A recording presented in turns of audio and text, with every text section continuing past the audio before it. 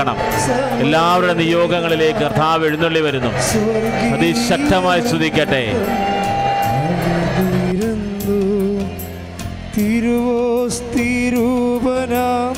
യേശുനാഥൻ മഹിമ പ്രതാപനായി എഴുന്നള്ളുന്നു. ആരാധനയുടെ സമയമിതാ. സ്വർഗീയ വൃന്ദം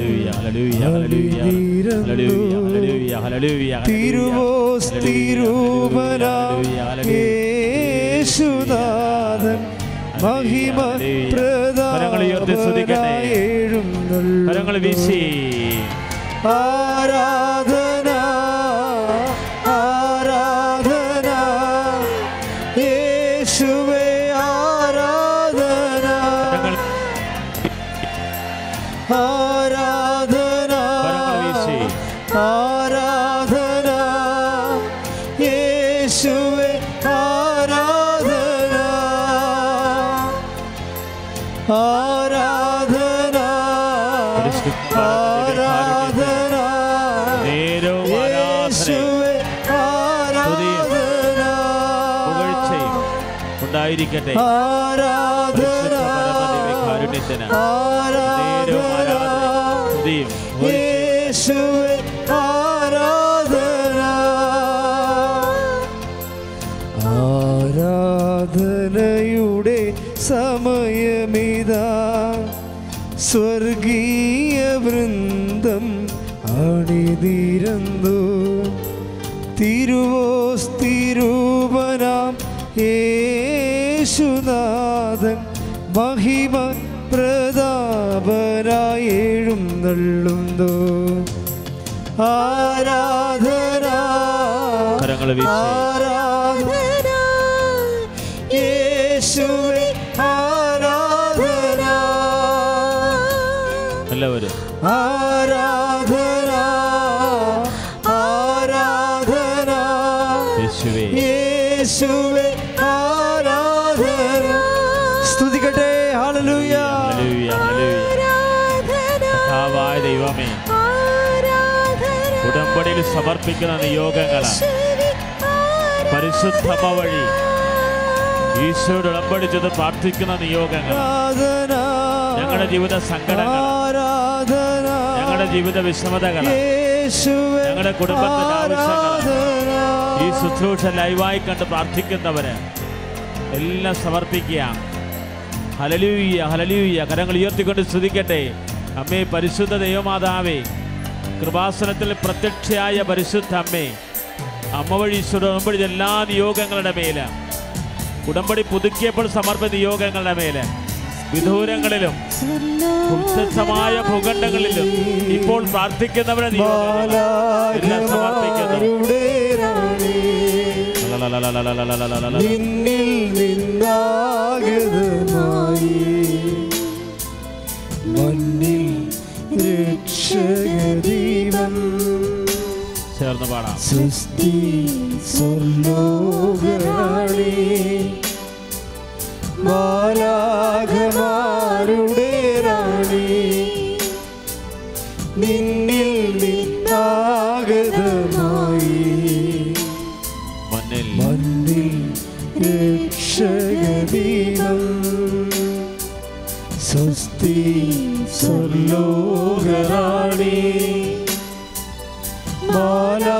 മാലാഖമാരുടെ റാണി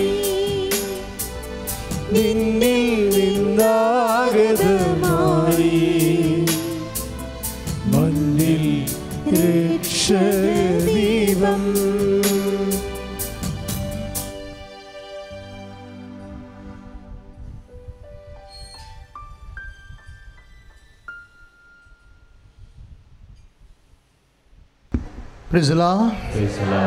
പരിശുദ്ധ പരമദിവ്യകാരുണ്യത്തിന് പരിശുദ്ധ പരമദിവ്യകാരുണ്യത്തിന് പരിശുദ്ധ പരമദിവ്യകാരുണ്യത്തിന് സ്തുതിക്കട്ടെ. ഹല്ലേലൂയ.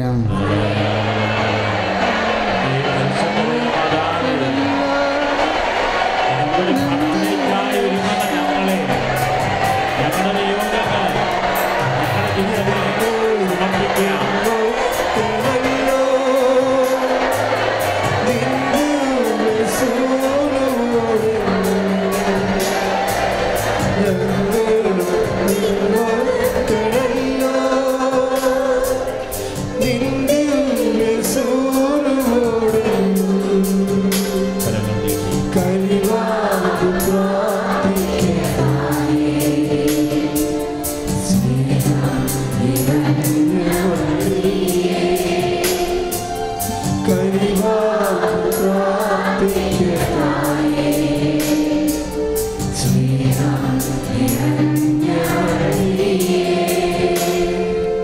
പ്രാർത്ഥിക്കുക. പരിശുദ്ധ അമ്മേ, കൃപാസനം പ്രസാദപര മാതാവേ,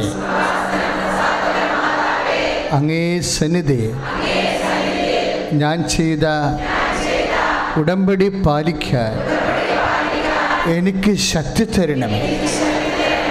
എല്ലാ തിങ്കളാഴ്ചകളിലും ഇവിടെ നടക്കുന്ന കൃപാഭിഷേക ധ്യാനത്തിൽ പങ്കെടുത്ത് പ്രാർത്ഥിക്കുന്നവരുടെ പ്രാർത്ഥനയോട് ചേർത്ത് എൻ്റെ ആവശ്യം സാധിച്ചു തരണമേ.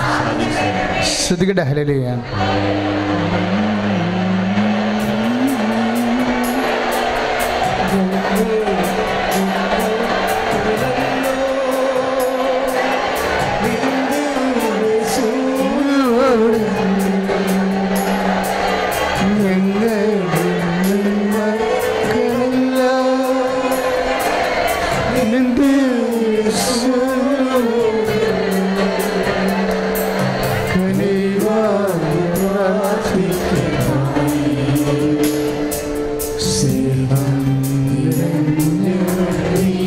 കരിവാർന്ന് പ്രാർത്ഥിക്കത്തായി.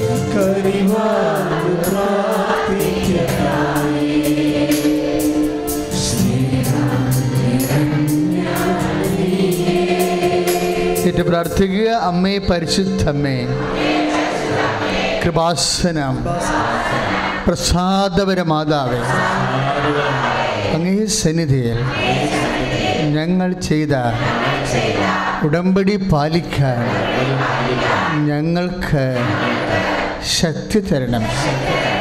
എല്ലാ ചൊവ്വാഴ്ചകളിലും ഇവിടെ നടക്കുന്ന ഉടമ്പടി ധ്യാനത്തിൽ പങ്കെടുത്ത് പ്രാർത്ഥിക്കുന്നവരുടെ പ്രാർത്ഥനയോട് ചേർത്ത് എൻ്റെ ആവശ്യം സാധിച്ചു തരണം. സ്തുതിക്കട്ടെ. ഹല്ലേലൂയ.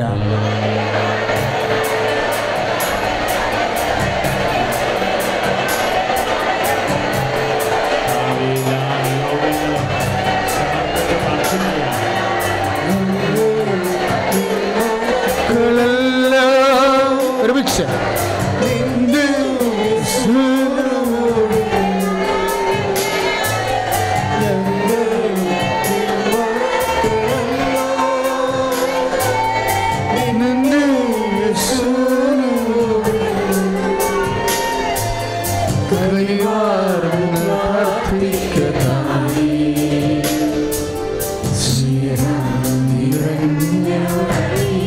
കനിവാർന്ന് പ്രാർത്ഥിക്കതായി.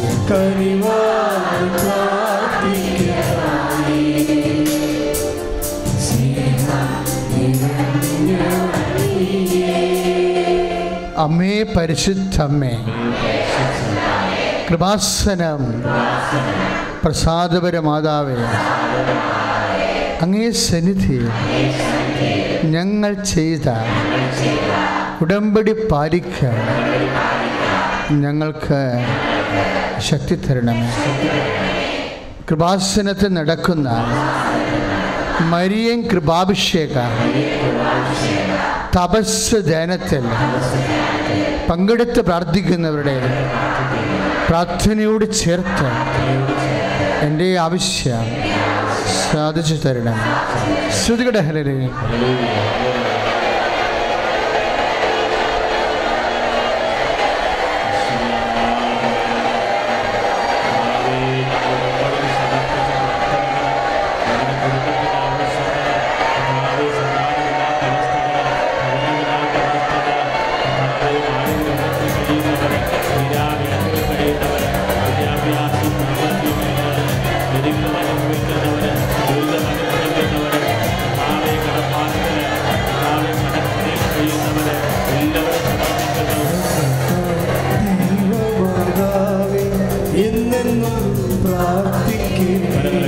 ഒരുമിച്ച്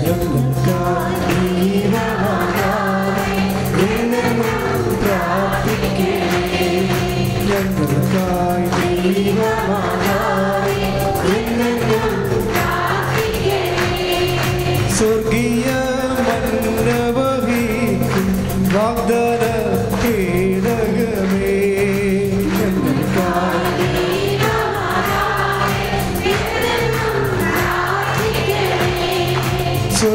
സ്വർഗത്തിലേക്കു നയിക്കും പുണ്യവാനായനമേ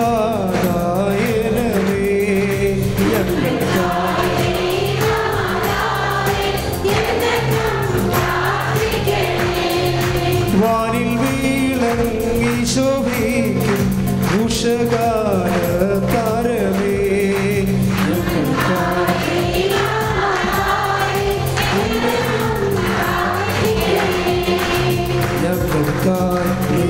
ദൈവമാതാവേ എന്നെന്നും പ്രാർത്ഥിക്കണേ.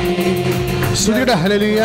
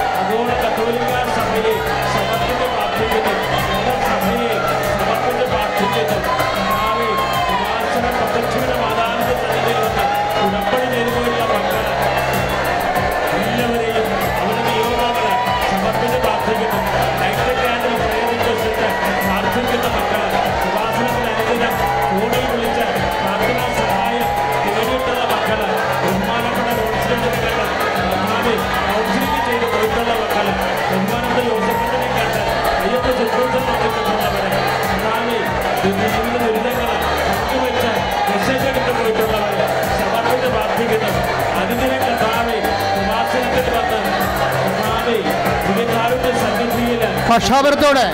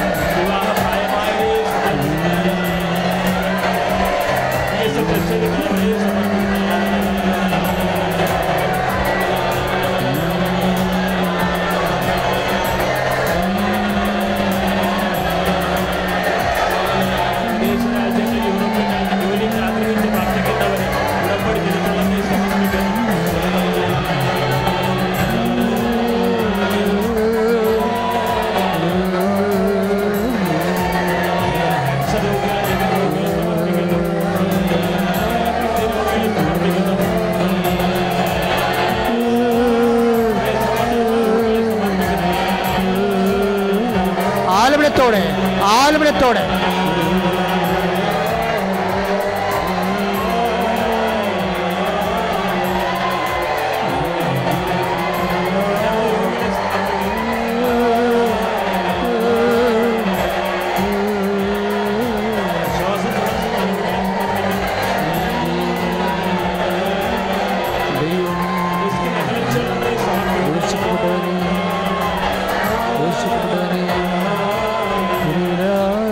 യേശുവേ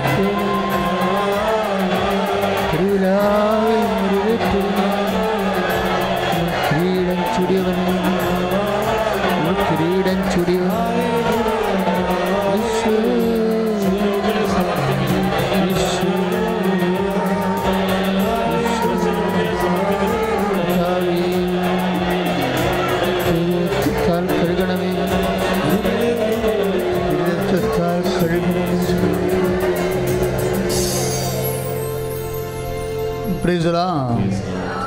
നമുക്ക് നിന്നുകൊണ്ട് തന്നെ കർത്താവിൻ്റെ വചനം കേൾക്കാം.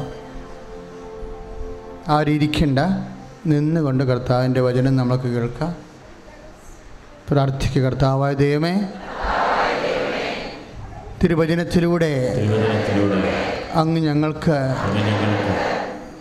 ഞങ്ങളോട് സംസാരിക്കണം.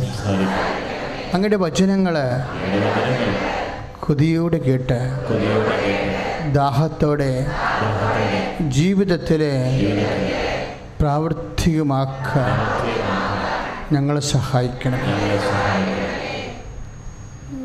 പ്രിയപ്പെട്ടവരെ, വളരെ ഗൗരവതരമായൊരു കാര്യം, വെരി സീരിയസ് മാറ്റർ. ഇപ്പം നമ്മൾ ഇന്നത്തെ കുർബാനയിൽ വായിച്ച വചനയിലെ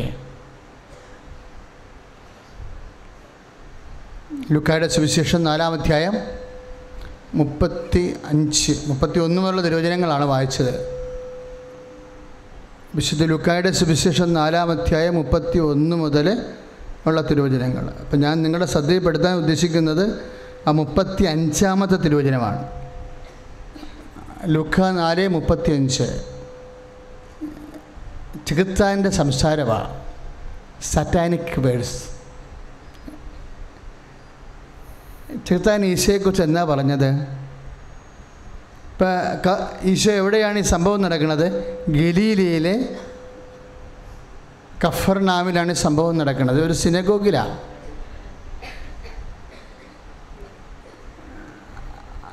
സിനഗോഗിൽ ഈശോനെ കണ്ടപ്പോൾ, പ്രാർത്ഥനാലയത്തിൽ ഈശോനെ കണ്ടപ്പോൾ ചികിത്സാൻ എന്നാ പറഞ്ഞത്? നീ ദൈവത്തിൻ്റെ പരിശുദ്ധനാകുന്നു. കണ്ട, രക്ഷ ഈശോനെ അധരം കൊണ്ട് അയാളെ ഏറ്റുപറയുകയാണ് പിശാച്. അപ്പോൾ പകുതി രക്ഷയായി ഇല്ലേ? രക്ഷ പ്രാപിക്കാനുള്ള പൗളിയൻ ഫോർമുല എന്താ? രക്ഷ പ്രാപിക്കാനുള്ള വിശുദ്ധ പൗലോസ് അപ്പോസ്തലൻ്റെ സൂത്രവാക്യം എന്താ? യേശു കർത്താവാണെന്ന് അധരം കൊണ്ട് ഏറ്റുപറയണം. ദൈവം അവനെ മരിച്ചോട് ഉയർപ്പിച്ചെന്ന് ഹൃദയത്തിൽ വിശ്വസിക്കുന്നു. അതായത് ഈശോ ദൈവമാണെന്ന് വിശ്വസിക്കുന്നു. അതാണ് രക്ഷ പ്രാപിക്കാനുള്ള സുവിശേഷത്തിൻ്റെ സൂത്രവാക്യം. അതിൽ പകുതി ഇയാൾ പറഞ്ഞു കഴിഞ്ഞു. പ്രാർത്ഥനാലയത്തിൽ വെച്ച്, പള്ളി വെച്ചാണ് പറഞ്ഞത്. ചികിത്സാൻ പറഞ്ഞത് എന്താ പറഞ്ഞത്? യേശുവേ നീ പരിശുദ്ധനാകുന്നു. ഇനി വീണ്ടും ചികിത്സാൻ ഈശോയെ കാണുന്നുണ്ട്, അഥവാ ഈശോ ചികിത്സാനെ കാണുന്നുണ്ട് ഈ സുവിശേഷത്തിൽ തന്നെ. അത് 8:28 വിശുദ്ധ ലൂക്കായുടെ സുവിശേഷം 8:28.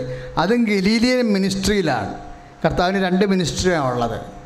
ഒന്ന് ഗലീലിയൻ മിനിസ്ട്രി, രണ്ടാമത് ജെറുസലേം മിനിസ്ട്രി. അങ്ങനെ സുവിശേഷത്തിൽ 2 ഘട്ടമായിട്ടാണ് ഈശോയുടെ മിഷൻ സുവിശേഷകന്മാർ പ്രത്യേകിച്ച് ലൂക്ക തിരിക്കുന്നത്. ഗലീലയിൽ സംഭവിച്ച 1.5 കൊല്ലത്തെ സംഭവങ്ങൾ, അല്ലെങ്കിൽ 2 കൊല്ലത്തെ സംഭവങ്ങൾ, അത് മുഴുവൻ അടയാളങ്ങളും അത്ഭുതങ്ങളുമാണ്. പിന്നെ ഈശോ അവിടുന്ന് പതുക്കെ യൂദയായിൽ ചെന്നിട്ട് ജെറുസലേമിൽ വെച്ച് സംഭവിച്ചിട്ടുള്ള കർത്താവിൻ്റെ മിഷൻ. ഇപ്പം ഗലീലയിൽ യോർദാൻ നദി, ഗലീലിയൻ കടൽ കടന്ന് കടന്ന് അപ്പുറത്തെത്തുമ്പോൾ ഗരസേനരുടെ നാടാകും. അവിടെ തോണി ഇറങ്ങുമ്പോഴും ഒരു ചെകുത്താനെ കാണും. ഒരു ചെകുത്താനല്ല, കുറേ ചെകുത്താന്മാരുണ്ടാകും. അവരെല്ലാം കൂടി പറയണ ഒരു വാക്കുണ്ട്. എന്താണ്? 8:28 ലുക്ക 8:28 യേശുവേ മഹോന്നതനായ ദൈവത്തിൻ്റെ പുത്ര. ദൈവം എന്നാണ് പറഞ്ഞത്. അതിൻ്റെ അർത്ഥം. അപ്പോൾ പിശാച് എൻ്റെ അധരം കൊണ്ട് ദൈവമെന്ന് പറഞ്ഞെങ്കിൽ അയാളെ ഹൃദയത്തിൽ വിശ്വസിച്ച് തന്നെ പറഞ്ഞതാ. ഒരു വിഷയം വരാൻ വളരെ ഡേഞ്ചറസ് സബ്ജക്റ്റാണിത്. യേശു കർത്താവാണെന്ന് അധരം കൊണ്ട് ഏറ്റു പറഞ്ഞാൽ റോമ 10:9 അനുസരിച്ചുകൊണ്ട് ദൈവം അവനെ മരിച്ചവൻ ഉയർപ്പിച്ചെന്ന് ഹൃദയത്തെ വിശ്വസിച്ച് കഴിഞ്ഞാൽ രക്ഷ പ്രാപിക്കും. ആരും പിന്നെ ചെകുത്താനെന്താ അവന് രക്ഷ പ്രാപിക്കാഞ്ഞത്? That's A question. ഹൃദയത്തിൽ അങ്ങനെ വിശ്വസിച്ചായിരുന്നു. ചെകുത്താൻ യേശു കർത്താവാണെന്ന്, യേശു ദൈവമാണെന്ന് ചെകുത്താൻ ഹൃദയത്തിൽ വിശ്വസിക്കുന്നുണ്ട്. ആരാ പറഞ്ഞത്? യാക്കോബ് ശ്ലീഹ. യാക്കോബ് ശ്ലീഹയുടെ ലേഖനം 2:19 വായിച്ചാൽ മനസ്സിലാകും. ചെകുത്താൻ യേശു കർത്താവാണെന്ന് ഹൃദയത്തിൽ വിശ്വസിക്കുന്നുണ്ട്, ദൈവത്തെ വിശ്വസിക്കുന്നുണ്ട്, ദൈവം ഏകനാണെന്ന് വിശ്വസിക്കുന്നുണ്ട്. അതാണ് യാക്കോബ് 2:19. ദൈവം ഏകനാണെന്ന് ചെകുത്താൻ വിശ്വസിക്കുന്നുണ്ട്. തന്നെയല്ല, അവൻ്റെ ബോഡി ലാംഗ്വേജ് രസമാണ്. അവൻ ഭയന്ന് വിറക്കണം എന്നാണ് പറയണത്. നമ്മളെക്കാൾ കുറച്ചുകൂടി ആഴമായിട്ട് വിശ്വസിക്കുന്നുണ്ട് ചെകുത്താൻ. അതാണ് ഭയന്ന് വിറക്കണം. നമുക്ക് ഭയന്ന് വിറക്കലൊന്നും ഇല്ലല്ലോ. അവൻ ഭയന്ന് വിറക്കണം എന്നാണ് യാക്കോബ് ശ്ലീഹ പറയണത്. പക്ഷേ ഈ വചനങ്ങളെല്ലാം കൂടി കൂട്ടി നോക്കുമ്പോൾ എന്ത് മനസ്സിലാകും? രക്ഷ പ്രാപിക്കാനുള്ള എല്ലാവിധ വകുപ്പും അതിൻ്റെ ഡിമാൻഡ്സ് എല്ലാം ചെകുത്താൻ സാറ്റിസ്ഫൈ ചെയ്യുന്നുണ്ട്. യേശു കർത്താവാണെന്ന് ഹൃദയത്തിൽ വിശ്വസിക്കുന്നു, ദൈവം അവന് മരിച്ചെന്ന് ഉയർപ്പിച്ചെന്ന് യേശു കർത്താവാണെന്ന് അധരം കൊണ്ട് ഏറ്റുപറയുന്നു, ദൈവം അവനെ മരിച്ചവരെന്ന് ഉയർപ്പിച്ചെന്ന് ഹൃദയത്തിൽ വിശ്വസിക്കുന്നു, യേശു ദൈവമാണെന്ന് വിശ്വസിക്കുന്നു, യേശുവും പിതാവും പുത്രനും പരിശുദ്ധാത്മാവും എല്ലാവരും ഏകദൈവമാണെന്ന് വിശ്വസിക്കുന്നു. ഇങ്ങനെ നമ്മുടെ വിശ്വാസത്തിൻ്റെ ഫണ്ടമെൻ്റൽസ്, അടിസ്ഥാനമെല്ലാം ആഘോഷമായിട്ട് വിശ്വസിച്ചവൻ ഭയന്ന് വിറക്കുകയാണ്. പിന്നെ എന്തുകൊണ്ടാണ് ചെകുത്താൻ രക്ഷ പ്രാപിക്കാഞ്ഞത്? നമുക്ക് കാര്യങ്ങൾ അറിഞ്ഞില്ലെങ്കിൽ നമുക്കും ചെകുത്താനെ പോലെ സംഭവിക്കും. എല്ലാം അറിയാം, പക്ഷെ നമ്മൾ ദൈവത്തെ പ്രാപിക്കത്തില്ല. എന്തുകൊണ്ടാണ് അങ്ങനെ സംഭവിക്കുന്നത്? It's my question. നിങ്ങൾ ചിന്തിക്കേണ്ട ഒരു വിഷയമാണത്. എന്തുകൊണ്ടാണ് ചെകുത്താൻ രക്ഷ പ്രാപിക്കുക? ദൈവത്തെ പ്രാപിക്കാതിരുന്ന് ദൈവത്തിൻ്റെ കൃപയിൽ നിറയാതിരുന്നിട്ട് നിത്യനാശത്തിൽ ജീവിക്കണേ? എന്തുകൊണ്ടാണ്? ഒറ്റ കാര്യമാണ്, പ്രവർത്തികൾ കൂടാതെയുള്ള വിശ്വാസം നിർജീവമാണ്. അതാണ് സംഭവം. അതാണ് യാക്കോബ് ശ്ലീഹ 2:17 പറയും. പ്രവൃത്തി ഭയങ്കര സീരിയസാണ്. ഈ ഉടമ്പടി ഇത്രയും ശക്തമായിട്ട് ദൈവത്തിന് ഓപ്ഷൻ പോലും ഇല്ലാതെ നമ്മളെ സഹായിക്കുന്ന എന്താ കാര്യം? നമ്മൾ സത്യസന്ധമായിട്ട് പ്രവർത്തിക്കുന്നത് കൊണ്ടാണ്. ഞാൻ തന്നെ ഈ ചില സമയത്ത് എനിക്ക് കരച്ചിൽ വരും, ചില സമയത്ത് എനിക്ക് ചിരി വരും. കാര്യം വെച്ച് കഴിഞ്ഞാൽ ഇതൊന്നും നമ്മുടെ ബുദ്ധിയിലുള്ള കാര്യമല്ലായിരുന്നു. ഇങ്ങനെ ഒരു വീട്ടിലെ വിഷയം ഇത്രയും അമൂല്യവുമായ ഒരു പ്രെയർ ഫോം പാലിൽ അല്ലെങ്കിൽ മോരിൽ വെണ്ണ ഇരിക്കണ പോലെ, നെയ്യ് ഇരിക്കണ പോലെ 2000 കൊല്ലങ്ങളായിട്ട് ഇരിക്കുകയാണ്. അത് കടഞ്ഞത്, അമ്മ പ്രത്യക്ഷപ്പെട്ടത് എനിക്ക് വന്നത് ബൈബിളിലെ പാല് കടഞ്ഞ് നമുക്കതിനകത്ത് വെണ്ണയും നെയ്യും തരാൻ വേണ്ടിയാണ്. അതാണ് ഉടമ്പടി. ശ്രുതികട ഹല്ലേലൂയ.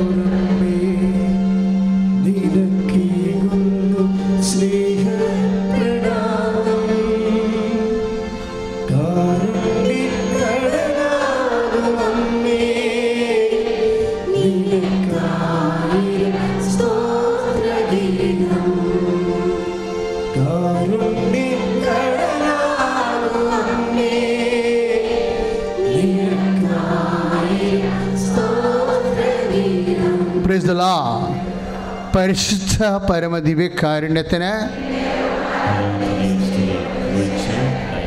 ഈ വിശ്വാസ നീതീകരണ വിഷയത്തിൽ ഏറ്റവും ടോപ്പ്. ഞാൻ പണ്ടൊക്കെ വിചാരിച്ചിരുന്നത് പൗലോസാണെന്ന് വിചാരിച്ചത്. പക്ഷെ പൗലോസിനേക്കാൾ ടോപ്പ് യാക്കോബസ്ലിയാണ്. യാക്കോബസ്ലിയ ഇങ്ങനെ പറഞ്ഞ് വ്യക്തത തന്നില്ലായിരുന്നെങ്കിൽ ഈ പിശാചിനെ പോലെ ചുമ്മാ വിശ്വാസം കൊണ്ട് നമ്മൾ ഇരുന്നേനെ. യാക്കോബ്സ്ലിയാണത് വ്യക്തത വന്നത്. യാക്കോബ്സ്ലിയ കുറച്ചുകൂടി വ്യക്തമായിട്ട് പറയുന്നുണ്ട്. എന്താണെന്നറിയാവോ? വിശ്വാസം മൂലം മാത്രമല്ല നമ്മൾ നീതീകരിക്കപ്പെടുന്നത്, പ്രവർത്തികൾ കൊണ്ട് കൂടിയാണ് നീതീകരിക്കപ്പെടുന്നത്. Price the Lord. അപ്പം 50% ഉള്ളു വിശ്വാസത്തിൽ. വിശ്വാസം മാത്രം അധരം കൊണ്ട് ഏറ്റു പറഞ്ഞാൽ 50% ഉള്ളൂ. 50% ഇവിടെ കിടക്കുന്നത് പ്രവർത്തികൾ. അതാണ് 2:24 യാക്കോബ്സ്ലിയുടെ ലേഖനം 2:24. വിശ്വാസം മൂലം മാത്രമല്ല നമ്മൾ നീതീകരിക്കപ്പെടുന്നത്, പ്രവൃത്തികൾ കൊണ്ട് കൂടിയാണ് നമ്മൾ നീതീകരിക്കപ്പെടുന്നത്. ഞങ്ങൾ വളരെ സ്ട്രിക്റ്റാണല്ലോ പത്രത്തിൻ്റെ കാര്യത്തിൽ പ്രത്യേകിച്ചു. എന്താ കാര്യം എന്നറിയാമോ? മറ്റ് കാര്യങ്ങൾ, ഉടമ്പടിയുടെ കാര്യങ്ങൾ നിങ്ങൾ ചെയ്തിട്ടുണ്ടോ എന്ന് ഞങ്ങളോട് പറഞ്ഞാൽ ഞങ്ങൾക്ക് വിശ്വസിക്കാനേ പറ്റത്തുള്ളൂ. നിങ്ങൾ ഉപവസിച്ചെന്ന് പറഞ്ഞാൽ ഞങ്ങൾക്കത് വിശ്വസിക്കാനല്ലേ പറ്റത്തുള്ളൂ. ഉടമ്പടി പുതുക്കി തരാൻ അങ്ങനെ പറഞ്ഞാൽ ഞങ്ങൾ ചെയ്യേണ്ടി വരും. അപ്പം ഞാനിവർക്ക് സ്ട്രിക്റ്റ് ഓർഡർ കൊടുത്തിട്ടുണ്ട്. എന്താണെന്നറിയാമോ? പ്രേക്ഷിത പ്രവർത്തനമാണ് ഇതിൻ്റെ ഏറ്റവും ബുദ്ധിമുട്ടുള്ള ജോലി. നാട്ടുകാരുടെ മുമ്പിൽ നടക്കണം, വീട് വീഴാൻ തോറും നടക്കണം, പത്രം കൊണ്ട് കൊടുക്കണം. അത് ചെയ്തിട്ടുണ്ടോ എന്ന് നിങ്ങൾ അന്വേഷിച്ചാൽ മതി. അത് ചെയ്തിട്ടുണ്ടെങ്കിൽ മറ്റെല്ലാം ചെയ്ത് കാണുമെന്ന്. അതാണ് ഞങ്ങളുടെ കണക്കൂട്ടല്ലേ. അവിടെ മിസ്റ്റേക്ക് വന്നിട്ടുണ്ടെങ്കിൽ ഞങ്ങൾ നോക്കണത് പത്രത്തിൻ്റെ മിസ്റ്റേക്ക് അല്ല നോക്കണത്. എന്താ നോക്കണത്? ദാനധർമ്മത്തിൽ മിസ്റ്റേക്ക് ഉണ്ടാക്കിയിട്ടുണ്ട്. ഇപ്പോൾ ഒത്തിരി പേര് ഡിജിറ്റലിൽ പുതുക്കണില്ലേ? ഈ ആൾക്കാരൊക്കെ കൗൺസിലിംഗ് വരുമ്പോൾ നമുക്കറിയാൻ പറ്റും ദാനധർമ്മവും നടന്നു കാണത്തില്ല, രോഗികളെ ശുശ്രൂഷിച്ചിട്ടില്ല. നമ്മുടെ കുടുംബത്തിലുള്ള രോഗികൾ, ഞാൻ രോഗിയായിരുന്നു നിങ്ങളെന്നെ സന്ദർശിച്ചെന്നില്ലേ, അങ്ങനെ രോഗി സന്ദർശനം നടന്നിട്ടില്ല. ഈ പത്രം മേടിച്ച് പുതുക്കാൻ വേണ്ടി ഡിജിറ്റലിൽ വരുന്നതാണ്. മെസ്സേജ് എടുക്കുമ്പോൾ പാളണം. അതിൻ്റെ കാരണം നിങ്ങൾ തന്നെയാണ് നിങ്ങളുടെ ബുദ്ധിമുട്ടുണ്ടാക്കണത്. ദൈവത്തോട് സത്യസന്ധമല്ലാത്ത കൊണ്ട് പിശാചിൻ്റെ വിശ്വാസ പ്രഖ്യാപനം പോലെ ആയിപ്പോയി. അതരം കൊണ്ട് ഏറ്റു പറയുന്നുണ്ട്, പക്ഷെ പ്രവർത്തികളിലില്ല. ഉടമ്പടി ഇത്രയും ശക്തമാകാൻ കാരണം അത് പ്രവർത്തികളുടെ പ്രാർത്ഥനയായതുകൊണ്ടാണ്. അതിൻ്റെ 2 പ്രവർത്തികൾ വരുന്നത് എന്താണ്? ഒരെണ്ണം എന്താണ്? ഒന്ന്, ഞാൻ രോഗിയായിരുന്നു, നിങ്ങളെന്നെ സന്ദർശിച്ചു. ഇപ്പോൾ രോഗികളെ സന്ദർശിക്കുക. ഞാൻ നഗ്നനായിരുന്നു, നിങ്ങളെന്നെ ഉടുപ്പിച്ചു. എനിക്ക് വിശന്നു, നിങ്ങളെനിക്ക് ഭക്ഷണം തന്നു. ഇതെല്ലാം ഇടയ്ക്കിരുന്ന് നോക്കണം. ഈ 1 മാസത്തിനുള്ളിൽ ചെയ്ത് മാറ്റേണ്ട പ്രേക്ഷിത പ്രവർത്തനങ്ങളാണ്. പക്ഷെ ഇത് ചെയ്യുമ്പോൾ നമ്മൾ ചെയ്യേണ്ടത്, ഇത് ചെയ്യുമ്പോൾ എന്താണ് വരേണ്ടത്? ഉടമ്പടി ആയിരിക്കട്ടെ നിങ്ങളുടെ ലക്ഷ്യമെന്നല്ല, പിന്നെന്താ? സ്നേഹമായിരിക്കട്ടെ.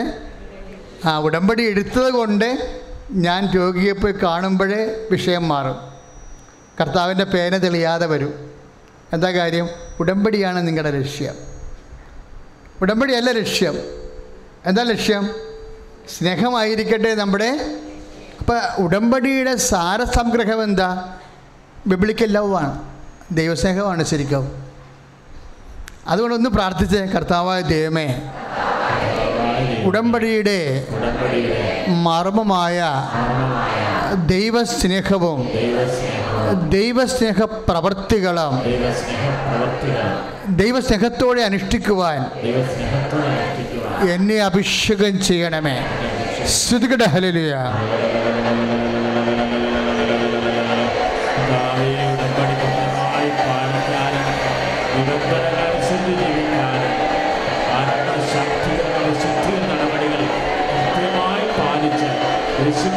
സാക്ഷിയാകാൻ ഞങ്ങളെ അനുവദിക്കണമേ എന്ന് പ്രാർത്ഥിക്കുന്നു.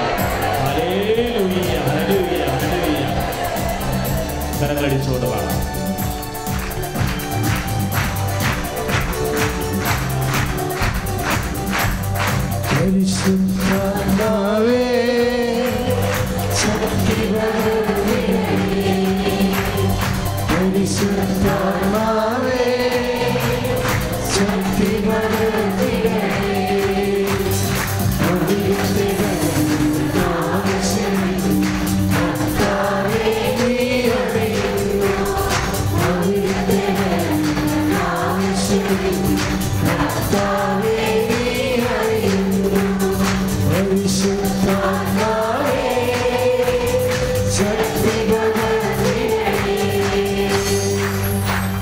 പരിശുദ്ധ പരമ ദിവ്യകാരുണ്യത്തിന്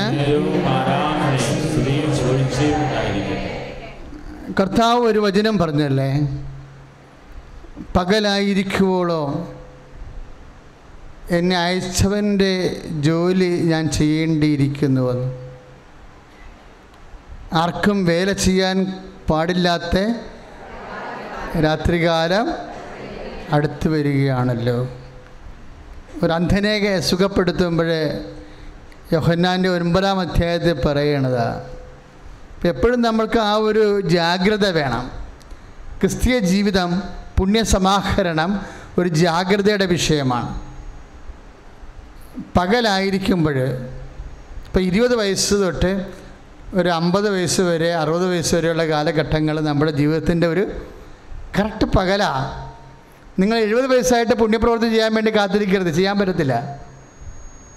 കർത്താവ് വേറെ വിഷയത്തിലാണ് പറയണത്. പക്ഷെ നമ്മൾ ശ്രദ്ധിക്കേണ്ടത് ആരോഗ്യമുള്ളപ്പോൾ നമ്മൾ കൃപ സമ്പാദിക്കാൻ നോക്കണം. പലതരത്തിൽ സംഭവിക്കാം. കാരണം ഒരു വ്യക്തി കൃപ ആർജിക്കണത്, ദൈവശക്തി ആർജിക്കണത് 4 പുണ്യങ്ങളിലൂടെയാണ്: വിശ്വാസം, പ്രത്യാശ, ദൈവസ്നേഹം. പിന്നെ എന്താ 4-മത്തത്? എന്താ? ദൈവിക പുണ്യമല്ലെങ്കിലും ഞാൻ എപ്പോഴും ഞാൻ ചിന്തിക്കണത് സമർപ്പണമെന്നും പറഞ്ഞ സംഭവമുണ്ട്. അതാണ് വിശ്വാസവും പ്രത്യാശയും സ്നേഹം എന്ന് വിചാരിച്ചോ. അതിൽ വിശ്വാസം വെള്ളിയാണ് അല്ലെങ്കിൽ പിച്ചളയാണെന്ന് വിചാരിച്ചോ. അപ്പോഴേ പ്രത്യാശ വെള്ളിയാകും, അപ്പോഴേ ദൈവസ്നേഹം സ്വർണ്ണമാകും, സമർപ്പണം പ്ലാറ്റിനമാകും. അതാണ് കാര്യം. സമർപ്പണത്തിൻ്റെ എല്ലാം മുകളിലാണ് എപ്പോഴും. എൻ്റെ മക്കൾ, ഇത് പകലായിരിക്കുമ്പോൾ ഓർക്കുക, നിങ്ങളുടെ ജീവിതത്തിൻ്റെ നല്ല ചെറുപ്പകാലത്തെ, അല്ല നിങ്ങൾക്ക് 40 വയസ്സുള്ളപ്പോഴേ എന്തെങ്കിലും കാര്യം ദൈവം നിങ്ങൾ ഒത്തിരിയേറെ ആശിച്ചിട്ടും തന്നില്ലെങ്കിൽ നിങ്ങൾ നാളെ കോടീശ്വരന്മാരാകും. അതാ കാര്യം. ഇപ്പോൾ ഒരു കൊച്ചിൻ്റെ കാര്യം തന്നെ. ഇപ്പോൾ കൃപാസനത്തിൽ ഇപ്പോൾ ഇന്നാണെങ്കിൽ അച്ഛൻ ചെയ്യും. 10 വർഷമായിട്ട് മക്കളില്ല എന്നുണ്ടെങ്കിൽ, ഭാര്യയും ഭർത്താവും ഉണ്ടെങ്കിൽ നിങ്ങൾക്ക് ചീട്ട് അവിടെ നിന്ന് കിട്ടും. നിങ്ങൾ ഒരുമിച്ച് വരണമെന്ന് മാത്രമേ ഉള്ളൂ. അച്ഛൻ അൾത്താരയിൽ നിൽക്കുമ്പോൾ വരണം. 10 വർഷമായിട്ട് മക്കളില്ല, ഭാര്യയും ഭർത്താവും ഇവിടെ ഉണ്ടെങ്കിൽ നിങ്ങൾക്ക് ഒരു ചീട്ട് കിട്ടും. കാര്യം അമ്മ അൾത്താര അത്ഭുതത്തിൻ്റെ അൾത്താരയാണ്. ഇവിടെ എന്തെല്ലാം സംഭവിക്കുന്നു, 10,000-കണക്കിന് മനുഷ്യരുടെ സാക്ഷ്യങ്ങൾ നമുക്ക് കേൾക്കുന്ന സ്ഥലമല്ലേ ഇത്. ആ 2 സ്ഥലം നമുക്കുണ്ട്. 2 പോയിന്റുകളിലും ആൾക്കാർ സൗഖ്യം പ്രാപിക്കുന്നുണ്ട്, ഈശോൻ്റെ അടുത്തും പരിശുദ്ധ അമ്മയുടെ അടുത്തും. അപ്പോൾ വളരെ ആക്യൂട്ടായിട്ടുള്ള, നമ്മുടെ കൈവിട്ട് പോയിരിക്കണമെന്ന് തോന്നുന്ന വിഷയങ്ങൾ നിങ്ങളെ വിശ്വസിച്ച് കൃപാസനം അൾത്താരയിൽ അമ്മ പ്രത്യക്ഷപ്പെടിടവാ. ഇത് ഞാൻ പറയണതിൻ്റെ അകത്ത് എന്തെങ്കിലും അല്പം ആകർഷകമാക്കാൻ വേണ്ടി പൊടിപ്പുണ്ടെങ്കിൽ കർത്താവിൻ്റെ പരിശുദ്ധ കുർബാനയാണ് ഇവിടെ ഇരിക്കണം, നിങ്ങൾ ഓർത്താൽ മതി. എൻ്റെ അപ്പുറത്ത് വേറെ ഒന്നും ഓർക്കേണ്ട കാര്യമില്ല. ശ്രുതികട ഹല്ലേലൂയ.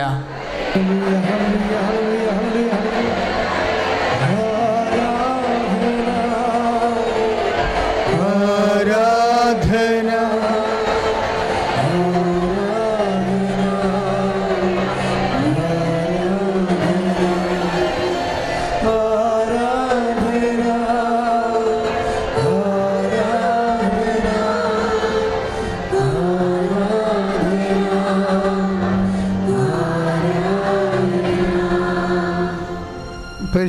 പരിശുദ്ധ പരമ ദിവ്യകാരുണ്യത്തിന്.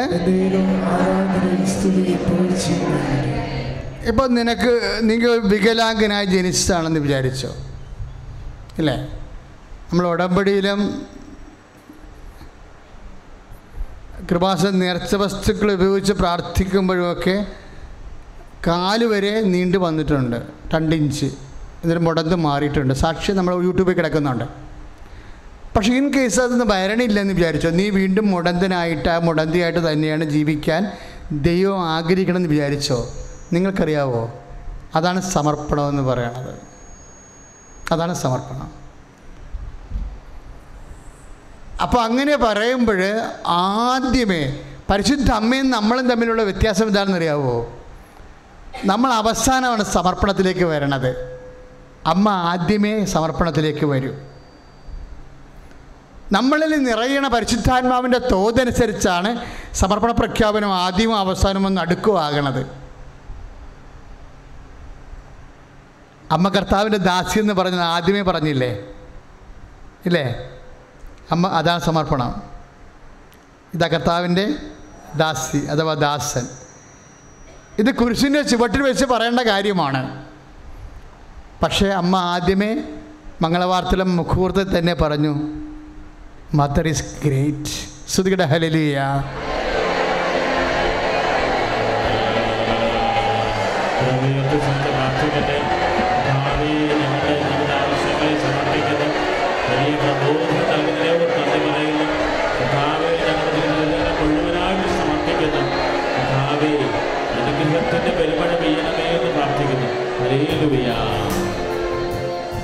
നന്നായി പാടുക.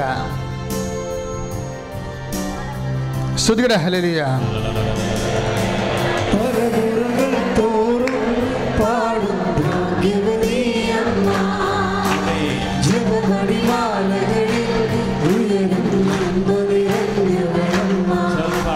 തലമുറകൾ തോറും പാടും ഭാഗ്യവതിയമ്മ, ജപമണിമാലകളിൽ ഉയരും നന്മനിറഞ്ഞവളമ്മ.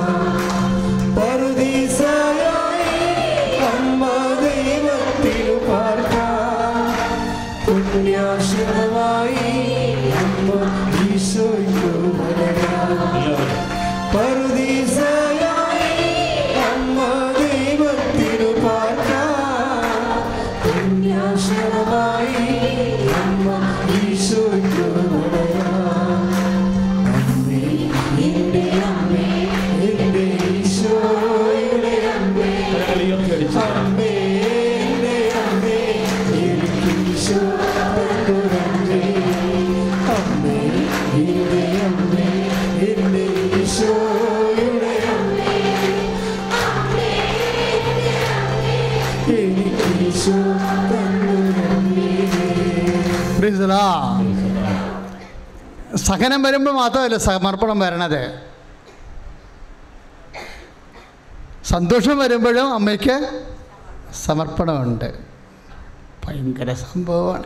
ഞാൻ എപ്പോഴും ഓർക്കുകയാണ്, അപ്പാ ഈ ആളെ തന്നെ ഇങ്ങനെ തിരഞ്ഞെടുക്കാൻ കാരണം എന്താണെന്ന്. അമ്മയുടെ സമർപ്പണത്തിൻ്റെ ശരീരഭാഷ മൗനമാണെന്ന് ഞാൻ വൈദികര ധ്യാനത്തിന് പോയപ്പോൾ എനിക്ക് എൻ്റെ ധ്യാനത്തിൽ കിട്ടിയ ഒരു വലിയ വെളിപാടാണ്. അമ്മയുടെ സമർപ്പണത്തിൻ്റെ ഭാഷ മൗനമാണെന്ന്. അപ്പോൾ എനിക്കൊരു മറിയത്തിൻ്റെ മൂന്നാം മൗനമെന്നും പറഞ്ഞ് എനിക്കൊരു അവസാനം ഒരു സന്ദേശം കിട്ടി. അമ്മയ്ക്ക് 3 മൗനങ്ങളുണ്ട്. മൂന്നാമത്തെ മൗനം, ഒന്നാമത്തെ മൗനം അമ്മ ഈശോനെ പെറ്റ രാത്രിയിൽ അകൃതമായ തൊഴുത്തിൽ ഹൃദയത്തിൽ സംഗ്രഹിച്ചതാണ് ആദ്യത്തെ മൗനം. രണ്ടാമത്തെ മൗനം, നിങ്ങൾ എന്തിനാണ് എന്നെ അന്വേഷിച്ചതെന്ന് ചോദിക്കുമ്പോൾ അമ്മയുടെക്ക് ഒന്ന് വിട്ടിട്ട് ഈശോ സ്വർഗീയ പിതാവിൻ്റെ കാര്യത്തിൽ വ്യാപൃതനായിരിക്കേണ്ട സമയം വന്നപ്പോൾ ആ ഡിറ്റാച്ച്മെൻറ്റിന് വീട്ടിലെത്തിയപ്പോൾ അമ്മയെക്കുറിച്ച് പറഞ്ഞിരിക്കുന്നത് അമ്മ ഹൃദയത്തിൽ സംഗ്രഹിച്ചു മൗനമായെന്ന്. എല്ലാ സഹന വിഷയവും പലപ്പോഴും ആന്തരിക സന്തോഷത്തോടു കൂടി അമ്മ ഏറ്റെടുത്ത് മൗനമാക്കുന്നതിൻ്റെ കാരണം സമർപ്പണമാണ്. അത് ലൂക്ക 2:19, ലൂക്ക 2:48 ഒക്കെ ഈ മൗനത്തിൻ്റെ സമർപ്പണത്തിൻ്റെ ശരീരഭാഷകളാണ്. നിങ്ങളെ മിണ്ടാണ്ടിരിക്കും ചില സമയത്ത്. എപ്പോഴാണെന്നറിയാവാ? മുഖപ്പിശാച്ച് കൂടുമ്പോൾ. ബൈബിളിൽ മിണ്ടാണ്ടിരിക്കുന്ന ആൾക്കാരുണ്ട്, ഇല്ലേ? കർത്താവ് ഒരു മുഖപ്പിശാച്ചിനെ പുറത്താക്കിയെന്ന് പറഞ്ഞില്ലേ? ഭർത്താവ് വെള്ളം അടിക്കണമെങ്കിൽ നിങ്ങൾ മിണ്ടാണ്ടിരിക്കും, ഇല്ലേ? നമ്മൾ ഉടമ്പടി ചെയ്തിട്ടും അയാളെ വലിച്ചു കയറ്റിക്കൊണ്ട് വരുമ്പോൾ പിന്നെ മിണ്ടത്തില്ല. എന്തായിട്ട് നിൻ്റെ നാവ് ഇറങ്ങിപ്പോയാന്ന് ചോദിക്കുമ്പോൾ മിണ്ടത്തില്ല. അത് മുഖപ്പിശാച്ച. മൗനം 2 തരത്തിൽ വരും. ഒന്നും മറിയൻ മൗനം വരും, പിന്നെ മുഖപിശാചിൻ്റെ മൗനവും വരും. ഏതാണ് നിങ്ങൾ ആചരിക്കണമെന്നൊന്ന് ആത്മശോധന ചെയ്താൽ മതി. ശ്രുതികട്ടെ ഹല്ലേലൂയ.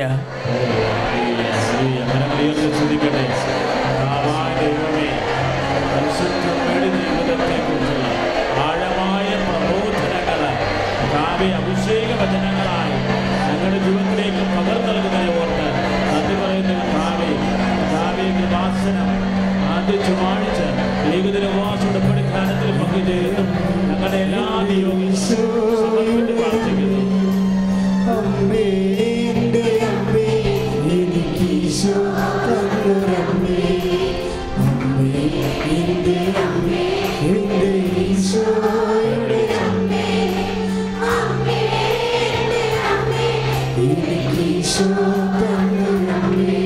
പരിശുദ്ധ പരമദിവ്യകാരുണ്യത്തിന്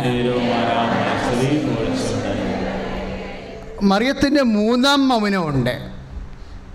അത് വലിയ സന്തോഷത്തിൻ്റെ സമയത്തുള്ള മൗനമാണ്, ആശയടക്കമാണ്. എന്താ? കർത്താവ് ഉയർത്തെഴുന്നേറ്റ് വെളുപ്പാങ്കാലത്തില്ലേ, അകിലും കുന്തിരിക്കവും മീറയും ഒക്കെ ഇടിച്ച് പൊടിച്ച് സുഗന്ധക്കൂട്ട് ഉണ്ടാക്കിക്കൊണ്ട് ഒരു മോളവിടെ അടുക്കള തട്ടിയും മുട്ടിയും പ്രശ്നം ഉണ്ടാക്കുന്നുണ്ട്.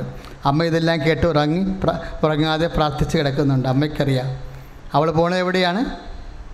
കർത്താവിൻ്റെ കല്ലറയിലേക്ക് പോവുകയാണ്. കർത്താവിൻ്റെ കല്ലറയിൽ പോകുമ്പോൾ ഉയർത്തെഴുന്നേറ്റൻ്റെ മകനെ അവൾ കാണും എന്ന് നമുക്കറിയാം. വലിയ സന്തോഷത്തിൻ്റെ ആ മുഹൂർത്തം അവൾക്ക് വേണ്ടി നീക്കി വെച്ചിട്ട് അമ്മ നോൻപെടുത്ത് ആശയടക്കം പാലിച്ച് സന്തോഷത്തോടെ മിണ്ടാണ്ട് കിടക്കും. അതാണ് മറിയത്തിൻ്റെ മൂന്നാം മൗനം. ശ്രുതികട്ടെ ഹല്ലേലൂയ.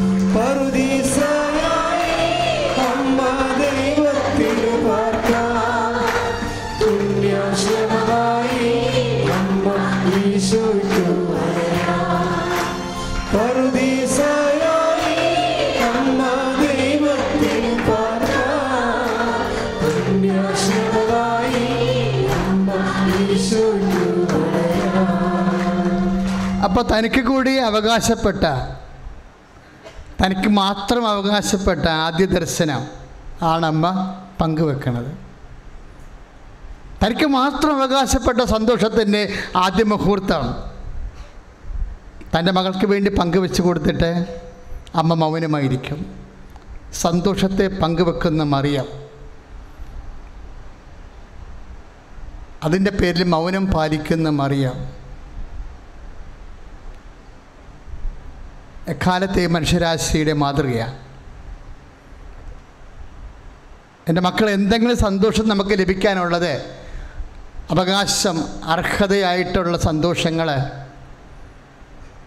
മറ്റുള്ളവർക്ക് ലഭിക്കണത് കാണുമ്പോൾ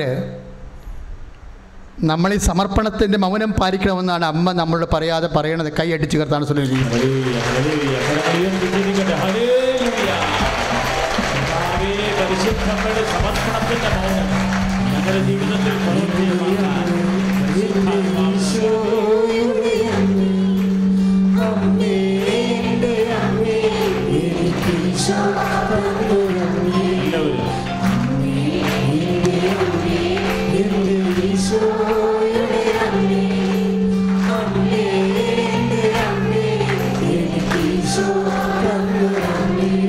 പരിശുദ്ധ പരമദിവ്യകാരുണ്യത്തിന്. അപ്പം അമ്മയുടെ 3 മൗനങ്ങൾ നമ്മൾ കണ്ടു. ഈശോ ജനിച്ച രാത്രിയും ഈശോ ഉയർത്ത രാത്രിയും 2 മൗനങ്ങൾ. നടുക്ക് ഈശോയെ കുടുംബത്തിൽ നിന്ന് ഇറങ്ങിപ്പോകാൻ വേണ്ടി, അമ്മയെ നകന്ന പിതാവിൻ്റെ കാര്യത്തിൽ വേദനാകാൻ വേണ്ടി കൈവിട്ടു പോകുന്ന ദിവസവും 3 മൗനങ്ങളാണ്. ഈ 3 മൗനങ്ങളാണ് നമ്മുടെ ആധ്യാത്മികതയുടെ ശരീരഭാഷയെന്ന് പറയണത്. പരിശുദ്ധ പരമദിവ്യകാരുണ്യത്തിന്, പരിശുദ്ധ പരമദിവ്യകാരുണ്യത്തിന്, പരിശുദ്ധ പരമദിവ്യകാരുണ്യത്തിന് ഭയങ്കര ആശയടക്കം വേണം. ഉയർപ്പിൻ്റെ രാത്രിയിലെ എല്ലാം ആശയടക്കത്തോട് ബന്ധപ്പെട്ട മൗനങ്ങളാണ്. ആത്മസംയമനത്തോടും ആശയടക്കത്തോടും. ഒരു കട്ടൻ ചായ കൂടി വാങ്ങിച്ച് കിട്ടാനുള്ളൊരു മാർഗം കർത്താവ് ജനിച്ച രാത്രിയിലെ ഔഷപിതാവിന് പോലും ഇല്ല. ആ സ്ഥലം അറിയാൻ പാടില്ലാത്ത കൊണ്ടാണ്. എവിടെയാണ് കടയുള്ളതെന്ന് പോലും അറിയാൻ പാടില്ലാത്ത, മനുഷ്യരിൽ നിന്നും ഒക്കെ ഒത്തിരി, മനുഷ്യൻ്റെ താമസ സ്ഥലത്തു നിന്ന് 2 കിലോമീറ്ററെങ്കിലും അകലെയാണ് കാറ്റൽ ഫീൽഡ്. അവിടെയാണ് തൊഴുത്തും കാര്യങ്ങളൊക്കെ ഉള്ളത്. അപ്പോൾ ഇത്തിരി വെള്ളം കൂടി കിട്ടാനുള്ള അവകാശത്തെ അമ്മയ്ക്ക് സമർപ്പിക്കേണ്ടി വരും. അതുകൊണ്ടാണ് ആദ്യമേ പരിശുദ്ധാത്മ പറഞ്ഞു, മേരി ആദ്യമേ കയറി പറഞ്ഞു കേട്ടാ, ഇതാ കർത്താവിൻ്റെ ദാസ്യെന്ന്. ആദ്യം സമർപ്പിക്കാനാണ് എപ്പോഴും നല്ലത്.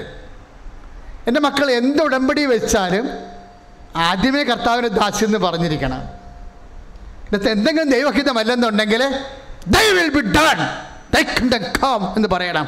ആരെപ്പോലെ? കർത്താവിനെ പോലെ. അങ്ങയുടെ നാമം പൂജിതമാകണമേ, അങ്ങയുടെ രാജ്യം വരണമേ, അങ്ങയുടെ തിരുമനസ് സ്വർഗ്ഗത്തിലെ പോലെ നിറവേറണമേ. സ്തുതിക്കട്ടെ. ഹല്ലേലൂയ.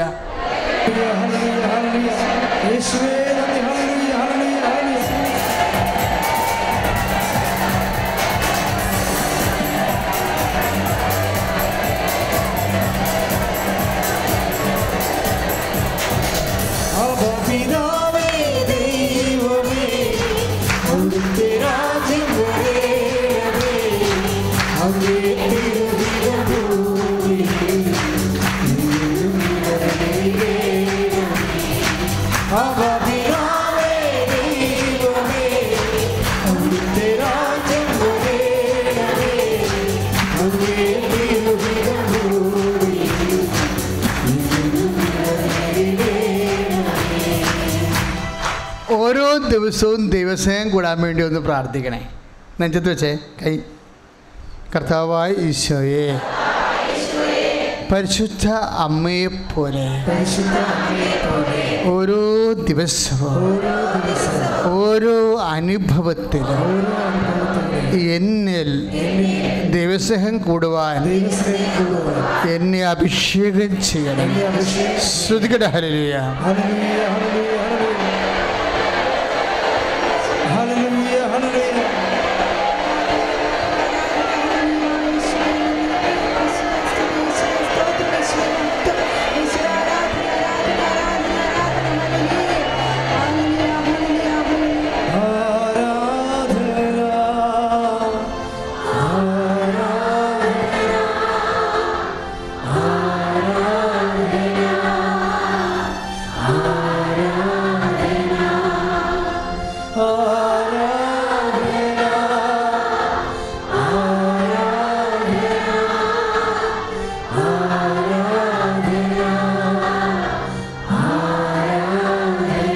പരിശുദ്ധ പരമദിവ്യകാരുണ്യത്തിന് പ്രൈസ് ദി ലോർഡ്.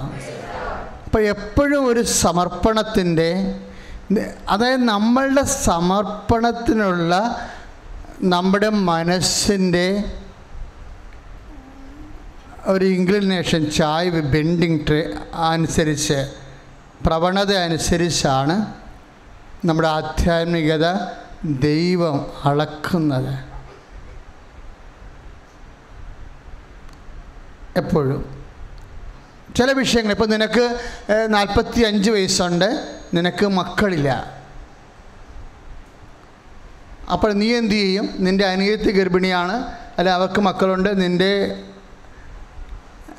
ബന്ധുക്കൾക്കെല്ലാം മക്കളുണ്ട്, എല്ലാവരും നിന്നോട് ചോദിക്കുന്നു എന്താ. അപ്പോൾ ചില നിൻ്റെ ശത്രുക്കൾ പറയും അവളുടെ കൈയിരിപ്പ് കൊണ്ടാണ് അവൾക്ക് അങ്ങനെ സംഭവിച്ചത് എന്ന് പറയും. അപ്പോൾ കുത്തുവാക്കുണ്ട്, സഹതാപമുണ്ട്, ഇതെല്ലാം കൊണ്ട് നിൻ്റെ മനസ്സ് വാടിപ്പോകുന്നുണ്ടെങ്കിൽ ഇതെല്ലാം സമർപ്പണത്തിൻ്റെ വിഷയങ്ങളാണ്. ഈ സമർപ്പണത്തിനുള്ളൊരു പ്രത്യേകത, പലപ്പോഴും ഇത് സമർപ്പണം പ്രത്യാശയുമായിട്ടാണ് കണക്ട് ചെയ്തിരിക്കുന്നത്. പ്രത്യാശയുടെ ഒരു വലിയ ഒരു അമൂർത്ത രൂപമാണ് സമർപ്പണം. ചില കാര്യങ്ങൾ നമ്മുടെ ജീവിതത്തിൽ ദൈവത്തിന് കൂടുതൽ സ്വാതന്ത്ര്യം അനുവദിച്ച് കൊടുക്കുന്നതാണ് സമർപ്പണം. ഈ ഗോട്ട് ദ പോയിന്റ്. മനസ്സിലായോ? ചില കാര്യങ്ങൾ പരിശുദ്ധ അമ്മയെപ്പോലെ നമ്മുടെ ജീവിതത്തിൽ ദൈവത്തിന് പൂർണ്ണ സ്വാതന്ത്ര്യം അനുവദിച്ച് കൊടുക്കുന്നതാണ് സമർപ്പണം. കൈ ഇടിച്ച് കർത്താണ് സുലൈലി.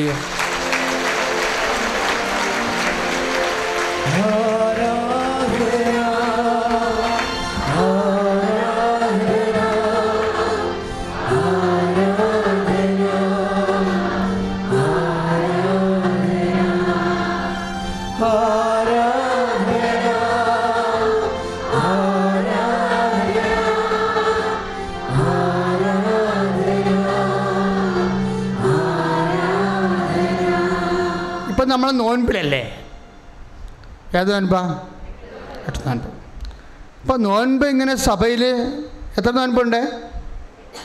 ഞാനിത് 4 നോൻപിനെ കുറിച്ച് പറഞ്ഞപ്പോൾ ഫേസ്ബുക്കുകാർ ചോദിച്ചു, അതിലൊരു എടുത്ത് ചോദിച്ചു, അപ്പോൾ 5ാമത്തെ നോൻപ് എന്ത് ചെയ്യുന്നു ചോദിച്ചു. ശരിക്കും 5ാമത്തെ നോൻപിനെ കുറിച്ച് എനിക്ക് അത്ര കണ്ട് തിട്ടമില്ലായിരുന്നു. 5ാമത്തെ നോൻപ് ഏതാ? 15 നോൻപ് അല്ലേ? 15 നോൻപാണ് റഷ്യൻ ഓർത്തഡോക്സ് സഭയിൽ നിലനിൽക്കുന്ന നോൻപ്.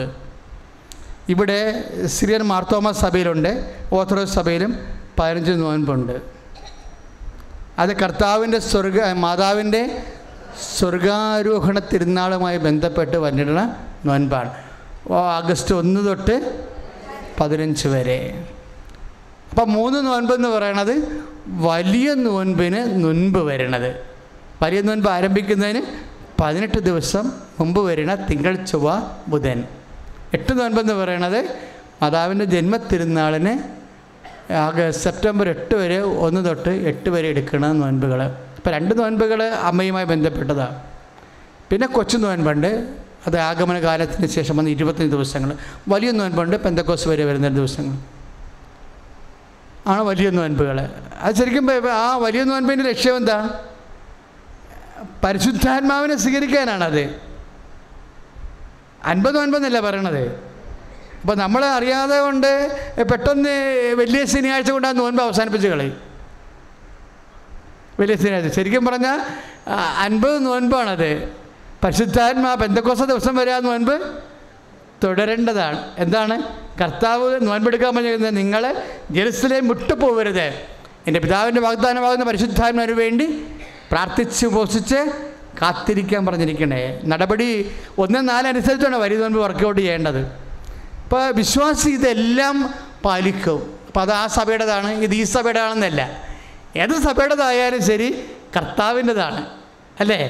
വിശ്വാസിയെ സംബന്ധിച്ചിടത്തോളം കൃപയാർജിക്കാൻ പറ്റിയ എല്ലാ ജീവിത സാഹചര്യങ്ങളും അനുകരണീയമാണ്. ശ്രുതികട ഹല്ലേലൂയ.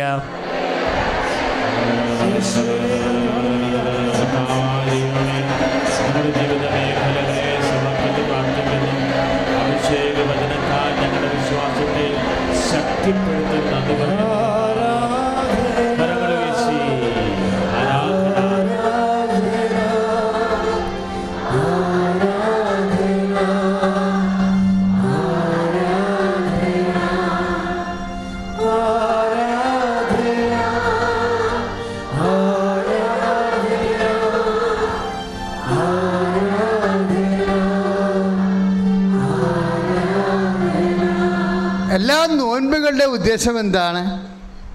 സമർപ്പണമാണ്. എല്ലാ നോൻപുകളുടെ ഉദ്ദേശം എന്താണ്? സമർപ്പണമാണ്. സമർപ്പണം സഹനത്തെയും സമർപ്പിക്കാം, സന്തോഷത്തെയും സമർപ്പിക്കാം. നമ്മൾ സഹനത്തെ മാത്രമാണ് സമർപ്പിച്ച് പഠിച്ചത്. പരിശുദ്ധമ്മയുടെ 3-ാം മൗനം സന്തോഷത്തിൻ്റെ 6-ാം ദിവരസ്യമാണെന്നാണ് ഞാൻ പറഞ്ഞത്. എന്താണ്? അമ്മയ്ക്ക് അവകാശപ്പെട്ട സന്തോഷമാണ് കർത്താവിനെ ആദ്യം കാണുക എന്നുള്ളത് അല്ലേ? ആ സന്തോഷമാണ് അമ്മ സമർപ്പിച്ചുകൊണ്ട് മേരി മാഗ്ഡലിന് കൊടുത്തിരിക്കുന്നത്. നിൻ്റെ സന്തോഷം മറ്റുള്ളവർക്ക് വേണ്ടി കൊടുക്കുമ്പോൾ ആ സന്തോഷത്തിൻ്റെ ഒരു സമർപ്പണമുണ്ട്. അപ്പോൾ നീ ആരാകും? സ്വർഗത്തിൻ്റെ രാജ്ഞിയാകുമെന്നാണ് കർത്താവിൻ്റെ വചനം പറയണത്. കൈയടിച്ച് കർത്താവ് ഹല്ലേലൂയ.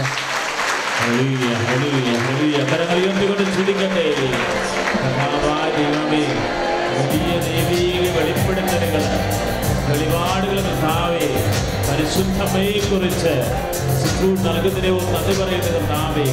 ഹല്ലേലൂയ. കരങ്ങളടിച്ചുകൊണ്ട് ദൈവദൂതന്മാർ വണങ്ങും ദൈവലോകരാജ്ഞിയേ,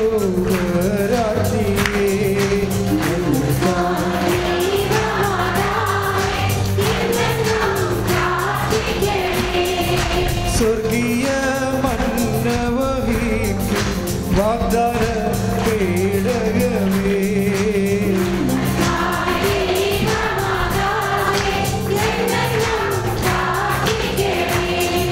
ഞങ്ങൾക്കായി ദൈവമാതാവേ എന്നെന്നും പ്രാർത്ഥിക്കണേ. ചില അച്ഛന്മാരെന്നോട് ചോദിച്ചേ, ആരാധനയുടെ സമയത്ത് അമ്മയ്ക്കാണല്ല കൂടുതൽ പ്രാധാന്യം വരുന്നതെന്ന് ചോദിച്ചു. അപ്പം നിങ്ങൾക്ക് തോന്നുന്നതാണത്. അമ്മയുടെ മാതൃക നമ്മൾ അവലംബിക്കുന്നത് എന്തിനു വേണ്ടിയാണ്? ഈശോയെ അനുകരിക്കാൻ വേണ്ടിയാണ്, അല്ലേ? അമ്മയുടെ മാതൃക നമ്മൾക്ക് ദൈവം തന്ന അനുഗ്രഹം എന്താ? അമ്മയുടെ സൂക്ഷ്മമായ മാതൃക വരെ പരിശുദ്ധാത്മാവ് നമുക്ക് വെളിപാട് നൽകുകയാണ്. ശരിക്കും സഭയെ പരിപോഷിപ്പിക്കുകയാണ്. എക്കാലത്തെ ഈശോയെ അനുകരിക്കാനുള്ള സോളിസ്റ്റർ ബസ്റ്റ് ഓഫ് ഹ്യൂമാനിറ്റി എന്ന് വേഴ്സ്വർത്ത് പറയുമ്പോൾ ഇറ്റ് ഈസ് ഇൻക്ലൂഡഡ്. ഇതുവരെ ഇത് ഇൻക്ലൂഡഡ് ആണ്. എന്താ കാര്യം? യേശുവിനെ അനുഗമിക്കാനുള്ള ഏറ്റവും ലളിതമായ, ഏറ്റവും പെർഫെക്റ്റ്, പൂർണ്ണമായ മാതൃകയാണ് പരിശുദ്ധ അമ്മ. ശ്രുതികട ഹല്ലേലൂയ.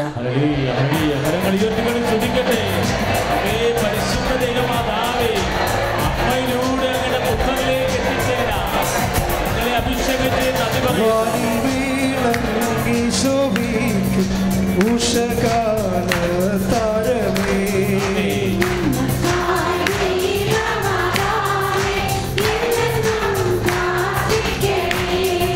പൂർവതാതന്മാർ വണങ്ങും കന്യകകൾ രാജ്ഞിയേ,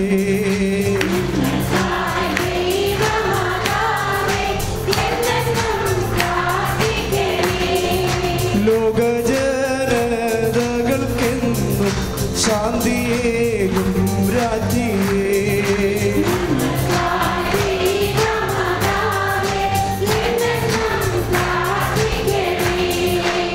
പരിശുദ്ധ പരമ ദിവ്യകാരുണ്യത്തിന് സങ്കടം സമർപ്പിക്കുന്നതിനേക്കാൾ സൂപ്പറാണ് സന്തോഷം സമർപ്പിക്കുന്നത്.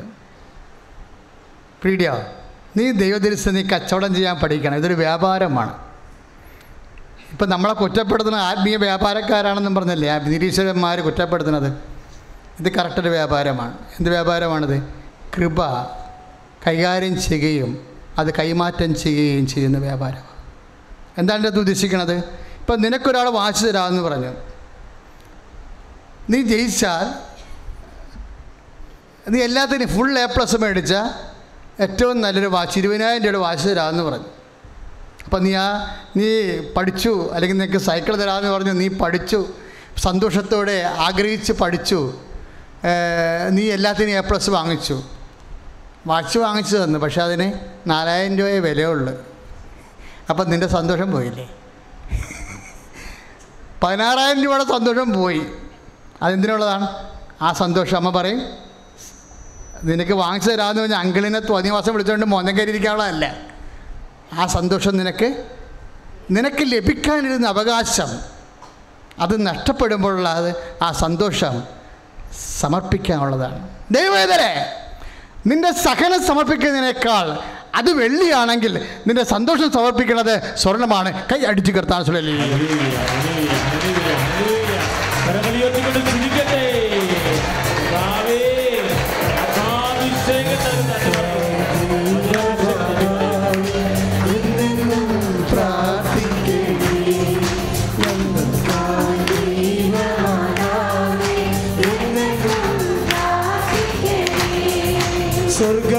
സ്വർഗാരോപീതയായി വാഴും മഹത്വത്തിൻ രാജ്ഞിയേ,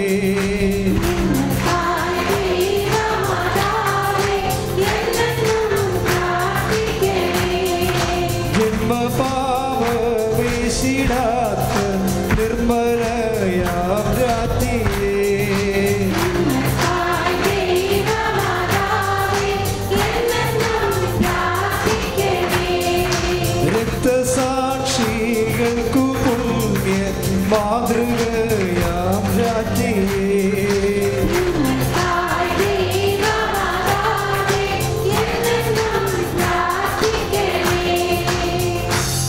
പരിശുദ്ധ പരമദിവ്യകാരുണ്യത്തിന്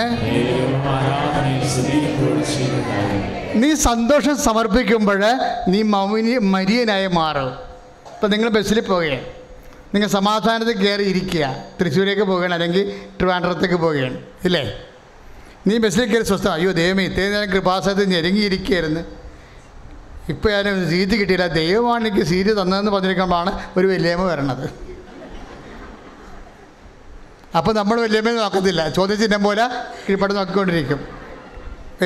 ഒരു ഡ്രൈവർ ബ്രേക്ക് പിടിക്കുമ്പോൾ വല്യമ്മ വന്ന് നമ്മുടെ സീറ്റിട്ട് ഇടിക്കും. അപ്പോഴേ മറ്റുള്ളവർ നമ്മളിങ്ങനെ മോന്തം കയറി നോക്കും, ഒന്ന് എഴുതി കൊടുക്കാൻ പറ്റുന്നിരിക്കും. അവർ നോക്കണ മുമ്പ് നമ്മൾ എഴുന്നേക്കും, നമ്മുടെ സന്തോഷം നമ്മൾ സമർപ്പിക്കുകയാണ്. അപ്പോൾ നമ്മൾ മാതാവാകും. ശ്രുതിയുടെ ഹല്ലേലൂയ.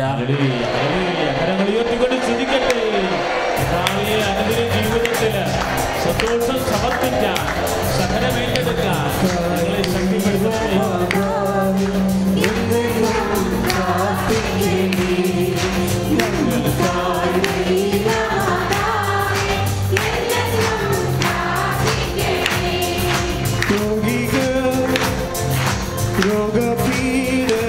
രോഗപീഠകളിലെന്നും ആശ്വാസ താരകമേ,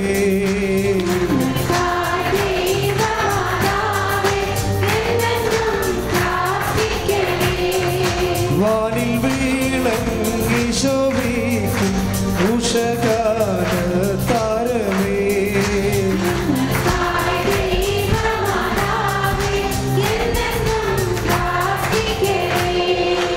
സഹനം സമർപ്പിച്ച് കോടീശ്വരം കൃപയുടെ കോടീശ്വരന്മാരാകുന്നതിനേക്കാൾ എളുപ്പമാണ് സന്തോഷം സമർപ്പിക്കാൻ. സഹനം സമർപ്പിക്കുന്നതിന് സാഹചര്യം ഒറ്റപ്പെട്ടതേ കിട്ടത്തുള്ളൂ. സന്തോഷം സമർപ്പിക്കാൻ വേണ്ടി ഒത്തിരി വേണ്ടല്ലോ, ഒരു വിരുന്നുകാരൻ വന്നാൽ മതിയല്ല. നമ്മുടെ അങ്കിള് വൈകുന്നേരം രാത്രി നമ്മുടെ വീട്ടിൽ വന്നാൽ മതിയല്ലോ. എന്താ നമ്മുടെ കട്ടിൽ കൊടുക്കേണ്ടി വരും മിക്കവാറും. നമ്മൾ സമാധാനത്തിൽ കിടന്ന് ഉറങ്ങണ കട്ടിൽ അമ്മ പറയും, എടേ അങ്കിൾ ആ മുറി കിടക്കണമെന്ന് പറയും. അതോടുകൂടി നമ്മളെവിടെ കിടക്കണം?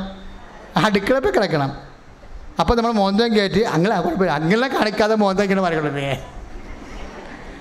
അപ്പോഴും സന്തോഷം സമർപ്പിക്കാൻ അപ്പോഴും ഓർക്കണം, അമ്മ എന്നിൽ ശക്തി പ്രാപിച്ചുകൊണ്ടിരിക്കുന്നു. ഒരു ടീച്ചർ ഇവിടെ സാക്ഷ്യം പറഞ്ഞില്ലേ, ഉടമ്പടി ഒരു ജീവിതക്രമമാണെന്ന്. എനിക്ക് ഭയങ്കരമായിട്ട് ഇഷ്ടപ്പെട്ട ആ വാക്ക്. എല്ലാ സാക്ഷ്യങ്ങളും പറഞ്ഞതിന് ശേഷമാണ് അവസാനം രേഖ ടീച്ചർ പറഞ്ഞത് ഉടമ്പടി ഒരു ജീവിതക്രമമാണ്. അതാണിപ്പോൾ ഈശോ സംസാരിച്ചുകൊണ്ടിരിക്കുന്നത്. ഇപ്പോഴേ മറിയത്തിൻ്റെ സമർപ്പണത്തെക്കുറിച്ച് പറയുകയാണ്. മറിയത്തിൻ്റെ ഏറ്റവും വലിയ സമർപ്പണം സന്തോഷത്തിൻ്റെ സമർപ്പണമാണ്. നമ്മുടെ ജീവിതത്തിൽ ഇങ്ങനെ 1 by 1 ആയിട്ട് വരുന്നത് എന്താണ്? സന്തോഷം സമർപ്പിക്കാനുള്ള വിളിയാണ് മരിയൻ വിളി. അതാണ് ക്രിസ്തുവിനെ അനുകരിച്ചുകൊണ്ട് നമ്മൾ പൂർണ്ണ ദൈവപൈതലായി നമ്മൾ മാറ്റണത്. കൈ അടിച്ച് കിടത്താണ് സൊല്ലി.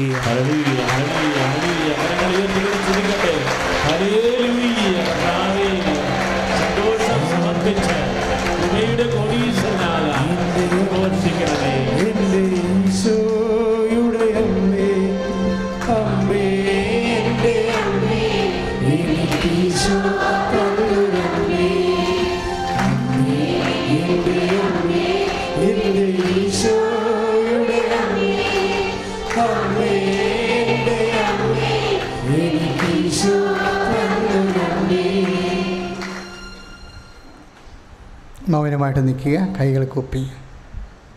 രോഗസൗഖ്യ പ്രാർത്ഥനയ്ക്ക് പ്രവേശിക്കുകയാണ്. രോഗസൗഖ്യം മാത്രമല്ല, കൃപാസനം മനുഷ്യൻ്റെ ഭൂമിക്ക് മുകളിലുള്ള എല്ലാ കാര്യവും അമ്മ ഏറ്റെടുക്കുവന്ന് കോമളഞ്ചേട്ടൻ്റെ സാക്ഷ്യം കേട്ടില്ലേ? ഇന്നത്തെ സാക്ഷ്യങ്ങളിൽ ഏറ്റവും ലളിതമായ സാക്ഷ്യം കോമളഞ്ചേട്ടൻ്റെതായിരുന്നു. കാര്യം റൂഡ് ലാംഗ്വേജ് ഉപയോഗിച്ചെന്നുള്ള എനിക്ക് ഇഷ്ടപ്പെട്ടത്. ഒത്തിരി ആകർഷകമായിട്ട് പറയാനറിയാൻ പറ്റും. ഉള്ളതുപോലെ ആ നാട്ടുവർത്തമാനത്തിൽ ഹൃദ്യമായി സംസാരിച്ചു. പശുവിനെല്ലാം വിറ്റു, ജീവിക്കാനുള്ള എല്ലാ മാർഗവും. ശരീരം മുഴുവൻ ചൂടല്ലേ, ശരീരം മുഴുവൻ തിളക്കണേ. അങ്ങനെ ഒരു രോഗമാണ് ആ രോഗം. മരുന്നുമില്ല, പക്ഷെ അമ്മയുടെ കയ്യിൽ മരുന്നുണ്ട്. ആ സ്ഥലത്താണ് നീ നിൽക്കണമെന്ന് ഓർക്കണം. ഇപ്പോൾ നിന്നെയും കർത്താവ് സന്തോഷിപ്പിക്കാം. എനിക്ക് ഭയങ്കര ആഗ്രഹമാണ് നിങ്ങളെല്ലാവരും സൗഖ്യപ്പെടണമെന്ന്. ഞാനൊരു ഭംഗിക്ക് പ്രാർത്ഥിക്കണമല്ല, ഇത് ധ്യാനകേന്ദ്രമായതുകൊണ്ട് പ്രാർത്ഥിക്കണമല്ല. ഞാൻ നിങ്ങളെ വേദനിക്കാതിരിക്കണമെന്ന് ദൈവത്തിൻ്റെ മുമ്പിൽ കണ്ണീരിടുന്നത് കൊണ്ടാണ് നമുക്ക് രോഗശാന്തി പ്രാർത്ഥനയുള്ളത്. നിങ്ങൾ വേദനിക്കാതെ സന്തോഷത്തോടെ ജീവിക്കണമെന്ന് ഞാൻ ആത്മാർത്ഥമായിട്ട് ദൈവതിരുസിനെ ആഗ്രഹിക്കുന്നുണ്ട്. അല്ലാതെ ചട്ടപ്പടി ഒരു ധനകേന്ദ്രമല്ലേ, എന്നാൽ ഒരു രോഗശാന്തി പ്രാർത്ഥന ഒരു പ്രോഗ്രാമിൻ്റെ ഭാഗമായിട്ടല്ല നാം ചെയ്യണത്. You must live peacefully and with whole joy of the spirit. നീ കർത്താവിൻ്റെ കൃപയിൽ ജീവിക്കണം. നിൻ്റെ ഭൗതിക സാഹചര്യങ്ങൾ ക്രമീകരിക്കപ്പെടണം. ജോലി ഇല്ലാത്തവർക്ക് ജോലി കിട്ടണമെന്ന് നിർബന്ധമാണ്, എനിക്ക് നിർബന്ധമാണ്. അതിപ്പോൾ തുടങ്ങിയതല്ല. അച്ഛനായ കാലം മുതലേ ഉള്ള എല്ലാ മനുഷ്യരുടെ മുമ്പിലും വിശപ്പില്ലാതെ വിശപ്പ് കെട്ട് മനുഷ്യൻ ജീവിക്കണം. എല്ലാവർക്കും ഭക്ഷണം കിട്ടണം. അവരുടെ മാന്യമായ നിലവാരം മനുഷ്യൻ ജീവിക്കണം. എല്ലാവരും സന്തോഷം ജീവിക്കണം. ഞാൻ ഈശോനോട് പലപ്പോഴും എൻ്റെ സ്വകാര്യ പ്രാർത്ഥനയെ പറഞ്ഞിരിക്കണം, കർത്താവേ, പാപമല്ലാത്ത എല്ലാ സന്തോഷവും എല്ലാവർക്കും കൊടുക്കണമേ എന്നാണ്. സത്യമായിട്ട് ഈശോ ഇവിടെ ഇരിക്കുന്നുണ്ടല്ലോ, അമ്മ എൻ്റെ ഇടതുവശം നിൽക്കുന്നുണ്ട്. അമ്മ ഈശോയോട് ഞാൻ എന്നും പറഞ്ഞിരിക്കുന്നതാണ്, പാപമല്ലാത്ത എല്ലാ സന്തോഷവും എല്ലാവർക്കും കൊടുക്കണമേ, എന്നിട്ട് അവരെല്ലാവരും നിന്നെ അറിഞ്ഞ് ജീവിക്കണമേ. അതാണ് ഞാൻ പ്രാർത്ഥിച്ചിരിക്കുന്നത്. എല്ലാവരും പാപമല്ലാത്ത എല്ലാ സന്തോഷവും എല്ലാവർക്കും കൊടുക്കണമേ, അവരെല്ലാവരും നിന്നെ ദൈവമായിട്ട് അറിഞ്ഞ് ജീവിക്കാൻ ഇടയാക്കണമേ. സ്തുതിക്കട്ടെ, ഹല്ലേലൂയ.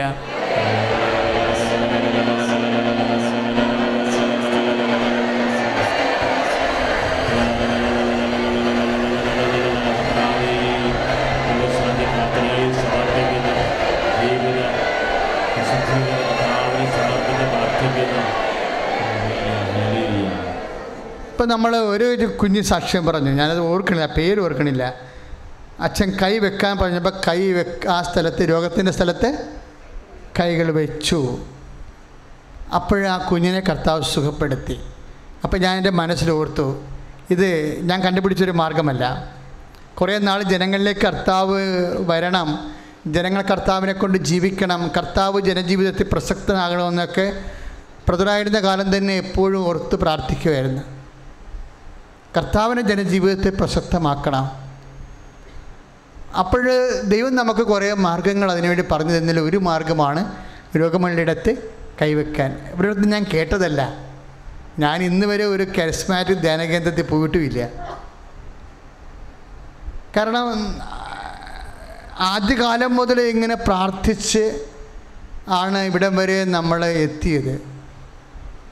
അപ്പം ശുശ്രൂഷ അതിൻ്റെ ഇടയ്ക്ക് വന്നതാണ്.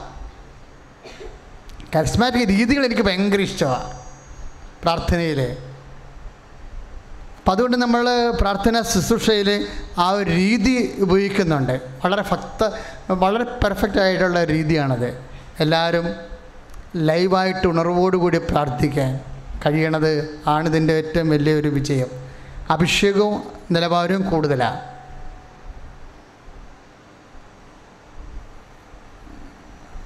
പക്ഷെ നമുക്ക് തന്നിരിക്കുന്ന ചില കാര്യങ്ങളില്ലേ, ഇപ്പം രോഗമുള്ളിടത്ത് കൈവെക്കാനൊക്കെ ഇതുപോലെ ഈശോൻ്റെ പുറകിൽ നിൽക്കുമ്പോൾ ഈശോയാണ് ഇതുപോലെയുള്ള ചില മാർഗങ്ങൾ, മനുഷ്യൻ രക്ഷപ്പെടാനുള്ള മാർഗങ്ങൾ പരിശുദ്ധാത്മാവ് നമുക്ക് പറഞ്ഞു തന്നിട്ടാണ് നമ്മളത് നിങ്ങൾക്ക് തരണത്. അച്ഛനത് നിങ്ങൾക്ക് പറഞ്ഞു തരണത്. അതുകൊണ്ട് ഇപ്പോഴും ഞാൻ പറയുന്നു, PCOD ഉള്ളവർ അടിവയറ്റി കൈവെക്കണം. PCOD ഇപ്പം ചിലർ പറയും എൻ്റെ ആമാശയം ഇങ്ങനെ വലുതായിക്കൊണ്ടിരിക്കണം അച്ഛാന്ന് പറയും. കഴിഞ്ഞ പ്രാവശ്യം അങ്ങനെ ഒരു ഇന്നലെ അങ്ങനെ ഒരു സാക്ഷ്യമുണ്ടായിരുന്നു. സാക്ഷ്യമല്ല, ഞാനിങ്ങനെ നിൽക്കുമ്പോൾ, ഇവിടെ നിൽക്കുമ്പോൾ, ഈശോൻ്റെ പുറകിൽ നിൽക്കുമ്പോൾ ആമാശയം ഇങ്ങനെ അതിൻ്റെ ഈ ചുരുങ്ങണതും, നമ്മൾ ഭക്ഷണം കഴിച്ചില്ലെങ്കിൽ ആമാശയം ചുരുങ്ങണ്ടേ? ഭക്ഷണം കഴിച്ചില്ലെങ്കിൽ കഴിക്കുമ്പോൾ വീർത്ത് വരണ്ടേ? അങ്ങനെയല്ല, കഴിച്ചില്ലെങ്കിലും ആമാശയം അതുപോലെ ഇരിക്കും, വീർത്ത് തന്നെ ഇരിക്കും. അപ്പം അങ്ങനെ ഒരു അസുഖം. അപ്പം കർത്താവ് ആ സമയത്ത് പറഞ്ഞു ആ ആമാശയത്തെ സ്പർശിക്കണമെന്ന്.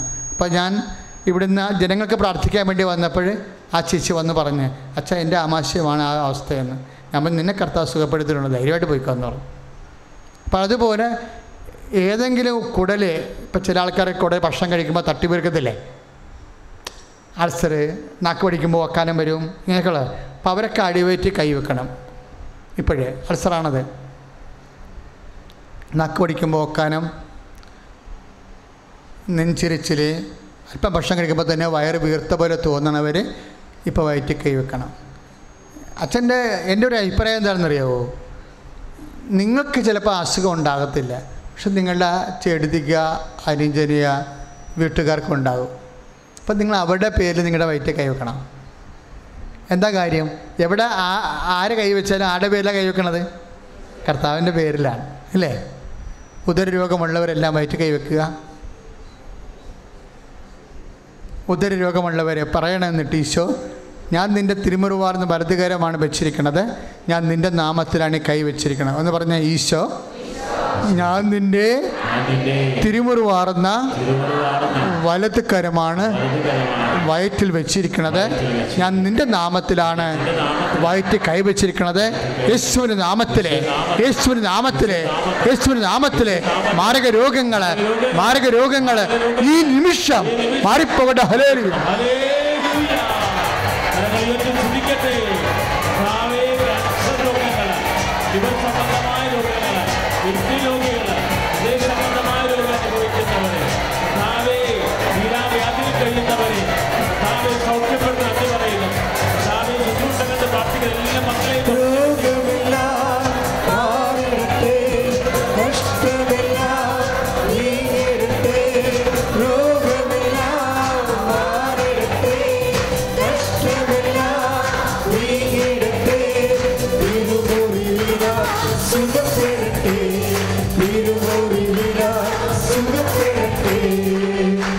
കൃപാസനത്തിൻ്റെ ഒരു രീതി,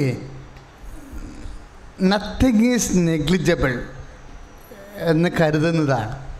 എന്ന് വെച്ച് കഴിഞ്ഞാൽ ഒരു കാര്യവും നിസ്സാരമല്ല എന്ന്.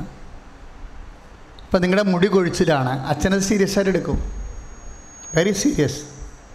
അതിപ്പോൾ നിങ്ങൾക്ക് 65 വയസ്സുള്ള ഉണ്ടല്ലോ, അപ്പം മുടി കൊഴിയണല്ല എന്ന് പറയുമ്പോൾ ഭർത്താവ് പറയും, നീ എന്താ അതിൻ്റെ ഉണ്ടാക്കട്ടാമളാ ചോദിക്കും. പക്ഷേ അച്ഛൻ ചോദിക്കത്തില്ല, ജോസഫൻ ചോദിക്കത്തില്ല. കർത്താവ് പറഞ്ഞിട്ടുണ്ട് ഇതൊക്കെ നിങ്ങൾക്ക് ആവശ്യമാണെന്ന്, ഇല്ലെങ്കിൽ തരേണ്ട ആവശ്യമില്ലല്ലോ, ഇല്ലേ? ഇപ്പം നമുക്ക് 65 വയസ്സുകൊണ്ട് നമ്മുടെ മുടി കൊഴിയണം, നമ്മൾ ചീപ്പുമ്പോൾ ചീപ്പ നിറച്ച് മുടിയാകും. ഷോ, ഇത് എന്തൊരു കഷ്ടമാണെന്ന് ചോദിക്കുമ്പോൾ പറയാം, എന്താണ് നീ സിരിയൻ നടിയാണെന്ന് ഭർത്താവ് ചോദിക്കും. പക്ഷെ ഞാൻ ചോദിക്കത്തില്ല, എന്താ കാര്യം? അത് ആവശ്യമാണെന്ന്. ആവശ്യമില്ലെങ്കിൽ കർത്താവ് അവിടെ തരേണ്ട കാര്യമില്ലല്ലോ, ഇല്ലേ? അപ്പം നിങ്ങൾ ഒന്നും നെഗ്ലിജിബിളല്ല, എല്ലാം സീരിയസാണ്. ഇതൊക്കെ നിങ്ങൾക്ക് ആവശ്യമാണ്. 6:33 ആ വചനം കേട്ടാ എന്ത് രസമാണ്. മത്തായി 6:33 ഇതൊക്കെ നിങ്ങൾക്ക് ആവശ്യമായ സംഭവങ്ങളാണ് എല്ലാം തന്നിരിക്കുന്നത്. അതിൽ എന്തെങ്കിലും കുറവൊന്നുണ്ടെങ്കിൽ അത് നമുക്ക് വിഷമം ഉണ്ടാക്കും. അപ്പോൾ ഇതുപോലെ പുറത്ത് പറയാൻ പറ്റണതോ പറ്റാത്തതായിട്ടുള്ള കാര്യങ്ങളെയാണ് ഇപ്പോൾ പ്രാർത്ഥിക്കാൻ പോണത്. ഇതുപോലെ പുറത്ത് പറയാൻ പറ്റണതോ അല്ലെങ്കിൽ പറ്റാത്തതായിട്ടുള്ള പല കാര്യങ്ങളുണ്ടാകും. ആ മേഖലയെല്ലാം ദൈവത്തിൻ്റെ ഇടപെടൽ വരാൻ പോകുകയാണ്. നിങ്ങൾ ഭാഷാപരത്തെ ശ്രദ്ധിക്കട്ടെ. ഹല്ലേലൂയ. Lord Jesus Christ, Lord Jesus Christ, pour out His Spirit, that your fire finger soak with the precious blood and with the authority of the Catholic Church. I command you in the name of Jesus Christ to be healed. Hallelujah, hallelujah, hallelujah, hallelujah, hallelujah, Katabe.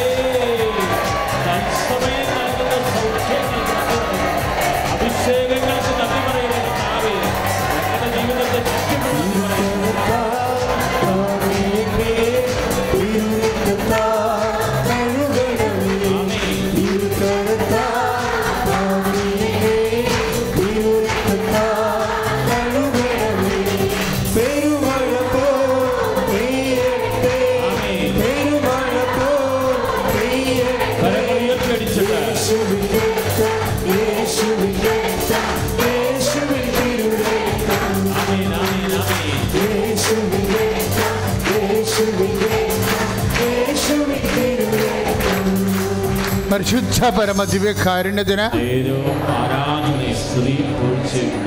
Cancer ഉള്ളവർ, മുഴയുള്ള സ്ഥാനങ്ങളിൽ കൈകൾ വെക്കുക. ബ്രസ്റ്റിൽ മുഴയുള്ളവർ ബ്രസ്റ്റിൽ കൈവെക്കുക. Kidney രോഗികൾ പതുകിൽ അച്ഛൻ വെക്കണ പോലെ കൈവെക്കുക.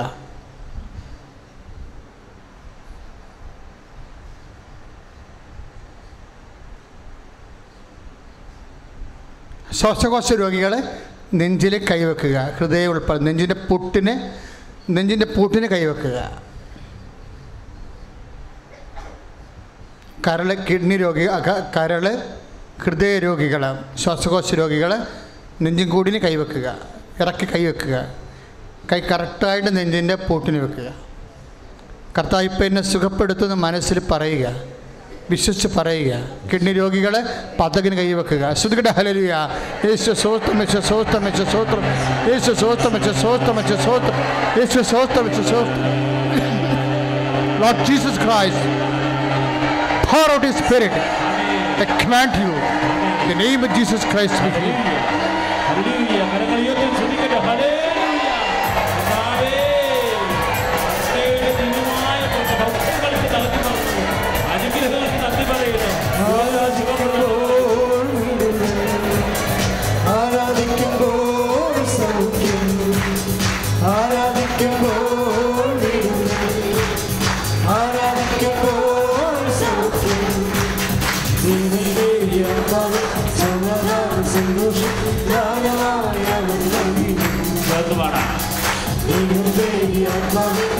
സമാധാന സന്തോഷം പരിശുദ്ധ പരമദിവ്യകാരുണ്യത്തിന് ഒത്തിരിയേറെ വിസർപ്പ രോഗികളെ കർത്താവ് ഇന്ന് സുഖപ്പെടുത്തിയായിരുന്നു. ത്വക്ക് രോഗികൾ അല്ലേ, സോറിയാസിസ്, ത്വക്ക് രോഗങ്ങൾ, ഇങ്ങനെ എല്ലാ സാക്ഷ്യങ്ങളിലും ത്വക്ക് രോഗികളെ സുഖപ്പെടുന്നുണ്ട്. ഈ ഉടമ്പടി തുടങ്ങുന്നതിന് മുമ്പും വിസർപ്പ രോഗികൾ കുറേ സുഖപ്പെടുമായിരുന്നു കൃപാസനത്തിൽ. ത്വക്ക് രോഗികളെ ചൊറിച്ചിൽ, ചിരങ്ങ്, ചൊറി, വിസർപ്പങ്ങൾ, അവർക്ക് വേണ്ടി പ്രാർത്ഥിക്കാം. അതിൻ്റെ കൂടെ നടുവേദനക്കാർ, കണ്ണ് വേദനക്കാർ, കണ്ണിന് കാഴ്ചയില്ലാത്തവർ, കാഴ്ച മങ്ങിക്കൊണ്ടിരിക്കുന്നവർ, ചെവിക്ക് കേൾവി മങ്ങിക്കൊണ്ടിരിക്കുന്നവർ, കടുത്ത തലവേദനക്കാർ, ടോൺസൈറ്റ് രോഗികൾ, തൈറോയിഡ് രോഗികൾ, എല്ലാ മേഖലകളിലേക്കും കർത്താവിൻ്റെ ശരീരത്തിന് ബലമില്ലാത്തവർ, ശരീരത്തിന് ഓജസ്സില്ലാത്തവർ, കർത്താവിൻ്റെ കണ്ണീരോടെ പ്രാർത്ഥിക്കുക. എല്ലാ മേഖലകളിലേക്കും കർത്താവെ സർവാംഗ രോഗങ്ങളെ സ്പർശിക്കണേ. കർത്താവെ സർവാംഗ രോഗികളെ സ്പർശിക്കണം. കർത്താവെ സർവാംഗ രോഗികളെ സ്പർശിക്കണേ. കർത്താവിൻ്റെ വിശുദ്ധമായ രക്തം ത്വക്ക് രോഗികളെ നിബന്ധിക്കട്ടെ. ക്യാൻസർ രോഗികളെ, തൈറോയ്ഡ് രോഗികളെ, ക്യാൻസർ രോഗികളെ, അസ്ഥി രോഗികളെ, വാത രോഗികളെ യേശുവിന്റെ നാമത്തിൽ സൗഖ്യമാവട്ടെ.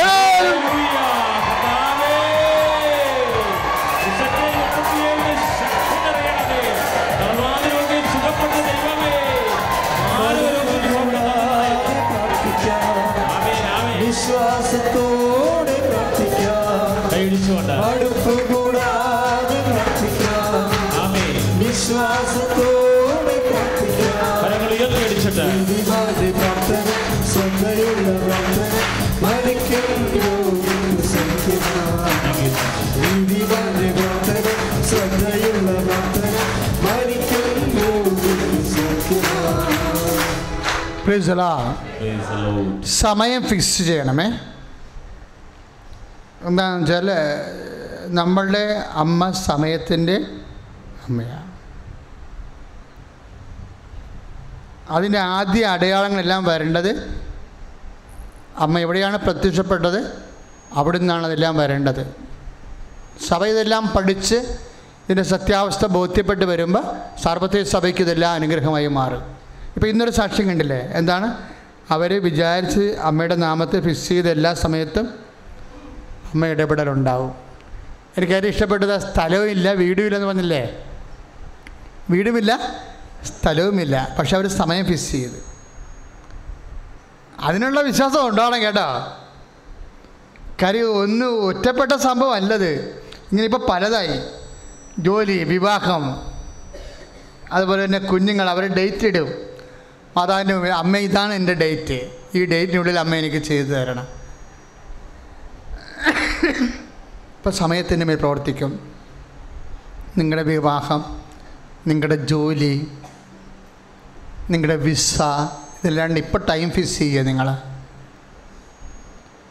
ഒരു സാക്ഷ്യമാണെങ്കിൽ അച്ഛൻ പറഞ്ഞാൽ അത് ഒറ്റപ്പെട്ട സംഭവമാണ്. അങ്ങനെയല്ല. ഇപ്പോൾ ഈ 1.5 കൊല്ലമായിട്ട് സമയത്തിൻ്റെ മേൽ വലിയ അടയാളങ്ങളുണ്ട്.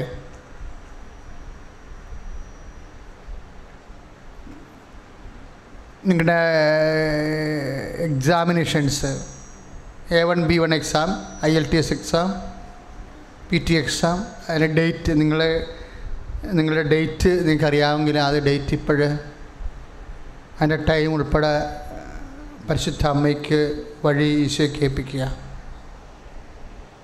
സ്ഥലം, അളവ്, രജിസ്ട്രേഷൻ, ബാങ്ക് ലോൺ അപേക്ഷ ഒക്കെ ആ ഡേറ്റ് അറിയാമെങ്കിൽ, അല്ലെങ്കിൽ നിങ്ങൾ ഒരു ഡേറ്റും അറിയാമെങ്കിൽ നിങ്ങൾ ഡേറ്റ് ഇടുക. അതിന് സമയഘടികാരം നെഞ്ചു ചാർത്തി പ്രത്യക്ഷപ്പെട്ട അമ്മയുടെ സന്നിധാനത്തിലാണ് നമ്മൾ നിൽക്കണമെന്ന് വിചാരിച്ചുകൊണ്ട് ഒരു ഡേറ്റ് ഇടുക. ഈ മേഖലയിലെ കുറേ അനുഭവ സാക്ഷ്യങ്ങളും അടയാളങ്ങളും നമുക്ക് ആവശ്യമാണെന്ന് അമ്മയ്ക്കറിയാം.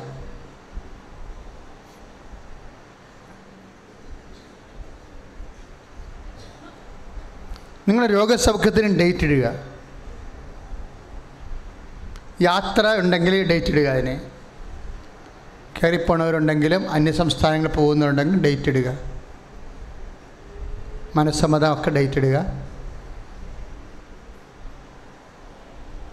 ഭാഗ ഉടമ്പടി, വഴിയില്ലാത്ത അവസ്ഥകൾ, അതിനെല്ലാം ഇപ്പോഴ് അമ്മയുടെ മധ്യസ്ഥത്തിലാണ് ആ ഡേറ്റ് ഇടണം കേട്ടോ. എന്നിട്ട് പറയണം ഉള്ളിൽ, ഈ ഡേറ്റ് ഞാൻ അമ്മയുടെ മധ്യസ്ഥത്തിൽ സമർപ്പിച്ച് ഈശോയ്ക്ക് ഏൽപ്പിക്കുന്നെന്ന് പറയണം. അച്ഛനോട് ചേർന്ന് പ്രാർത്ഥിക്കുക. കർത്താവായ ദൈവമേ, ഞാൻ വെച്ചിരിക്കുന്ന എല്ലാ സമയവും പരിശുദ്ധ അമ്മയുടെ മധ്യസ്ഥത്തിലെ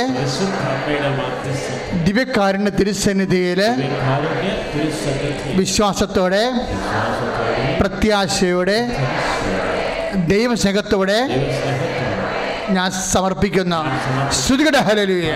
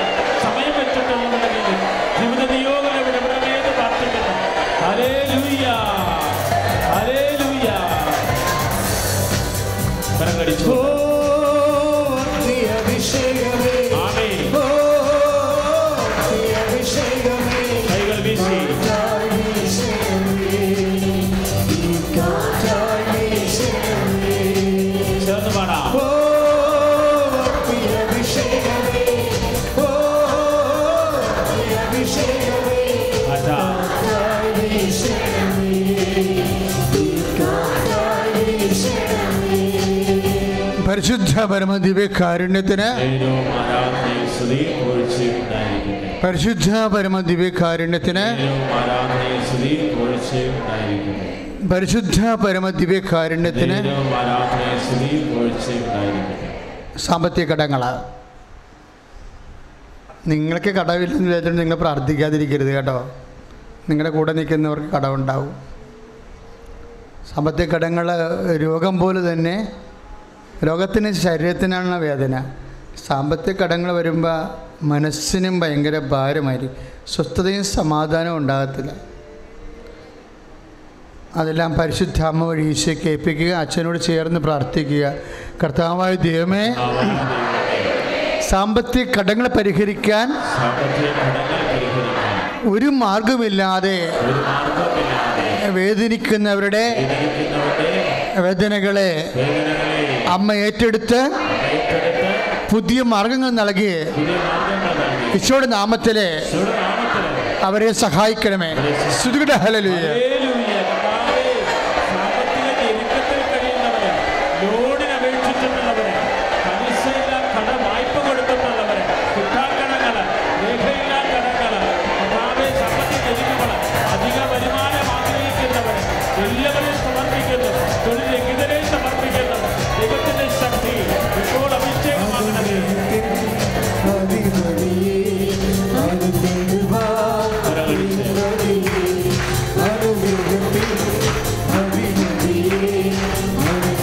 Hallelujah.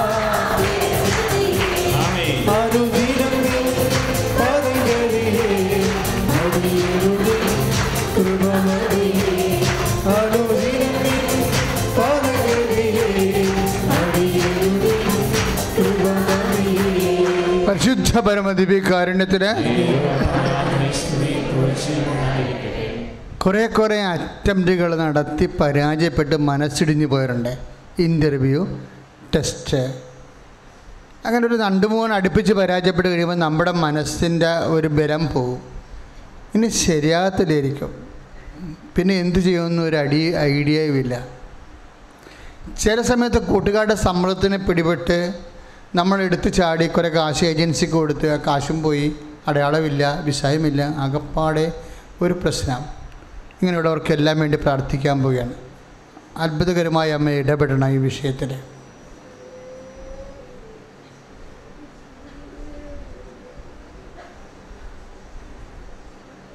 അതുപോലെ മക്കളെക്കുറിച്ച് വല്ലാണ്ട് വേദന അനുഭവിക്കുന്നവരുണ്ട്.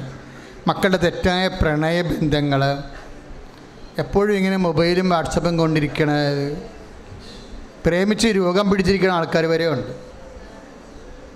പഠനവും ഇല്ല, ശരീരവും ഇല്ല, ഭക്ഷണവും ഇല്ല, പ്രാർത്ഥനയും ഇല്ല, ഒരു വികൃതഘോരമായ പിശാചിനെ പോലെ ആകണം. അവർക്കെല്ലാം വേണ്ടി പ്രാർത്ഥിക്കേണ്ട സമയമാണ്.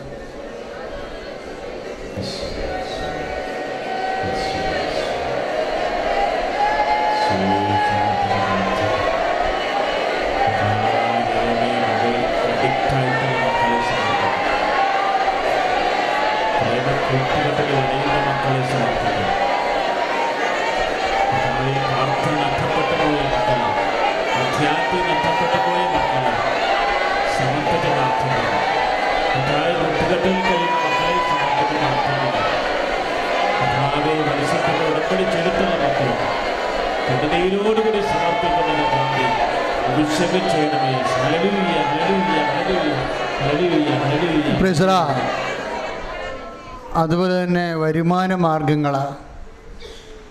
ഉള്ള വരുമാനം ഇങ്ങനെ കുറഞ്ഞുകൊണ്ടേയിരിക്കണം. കടയായാലും കച്ചവടമായാലും വരുമാന മാർഗങ്ങളെല്ലാം ഇങ്ങനെ അടഞ്ഞു പോയിക്കൊണ്ടിരിക്കുന്നു. ഇനി എങ്ങനെയാണ് ജീവിക്കേണ്ടതെന്ന് അറിയാൻ പാടില്ല. പുതിയ എന്ത് ചെയ്താൽ രക്ഷപ്പെടുമെന്നൊരു ഐഡിയയും ഇല്ല. എങ്ങനെ കുഞ്ഞുങ്ങളെ പോറ്റുമെന്ന് നമ്മുടെ മനസ്സിൽ ആശങ്കയുണ്ട്.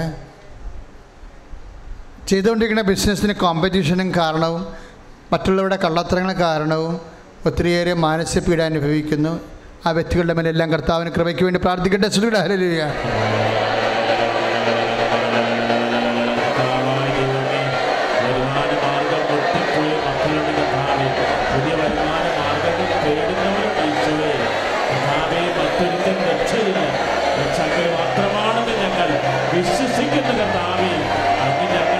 Lord Jesus, pour out His Spirit. The third finger, soak with the precious blood. Lord, increase His spirit of power and grace. നേർച്ച വസ്തുക്കളുടെ ആശീർവാദമാണ്. നേർച്ച വസ്തുക്കൾ എടുക്കുക.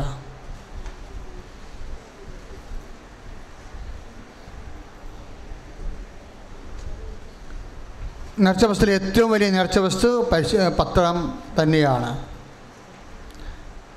പൈസ ഉള്ളതുപോലെ വാങ്ങിക്കണം കേട്ടോ. ഇപ്പം ഏറ്റവും പാവപ്പെട്ടവർക്ക് വേണ്ടിയാണ് ചെറിയ കിറ്റ് വെച്ചിരിക്കുന്നത്. പൈസ ഉള്ളവർ ആ ചെറിയ കിറ്റ് എടുക്കാൻ വേണ്ടിയല്ല, അവർ 1-2 കിറ്റ് എടുക്കണം.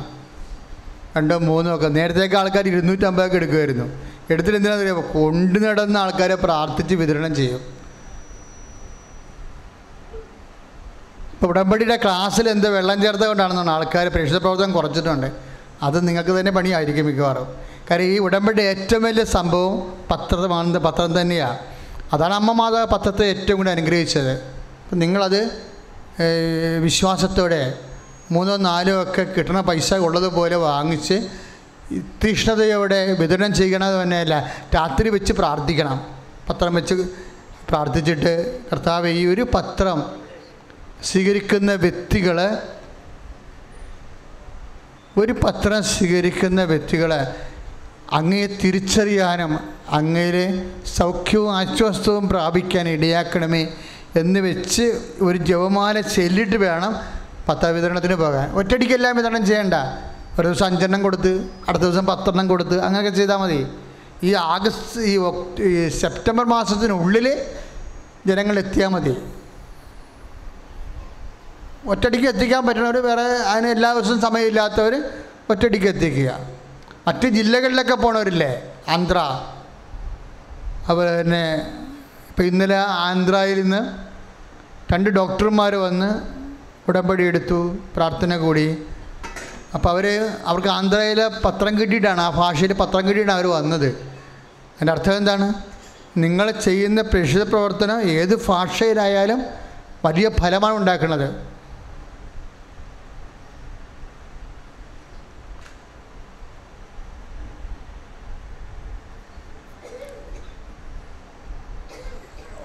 വളരെ സിൻസിയറായ ദൈവതിരുസന്നിധി ചെയ്യാവുന്ന ഏറ്റവും വലിയ പ്രാർത്ഥനയാണ് ഈ ഉടമ്പടി എന്ന് പറഞ്ഞത്.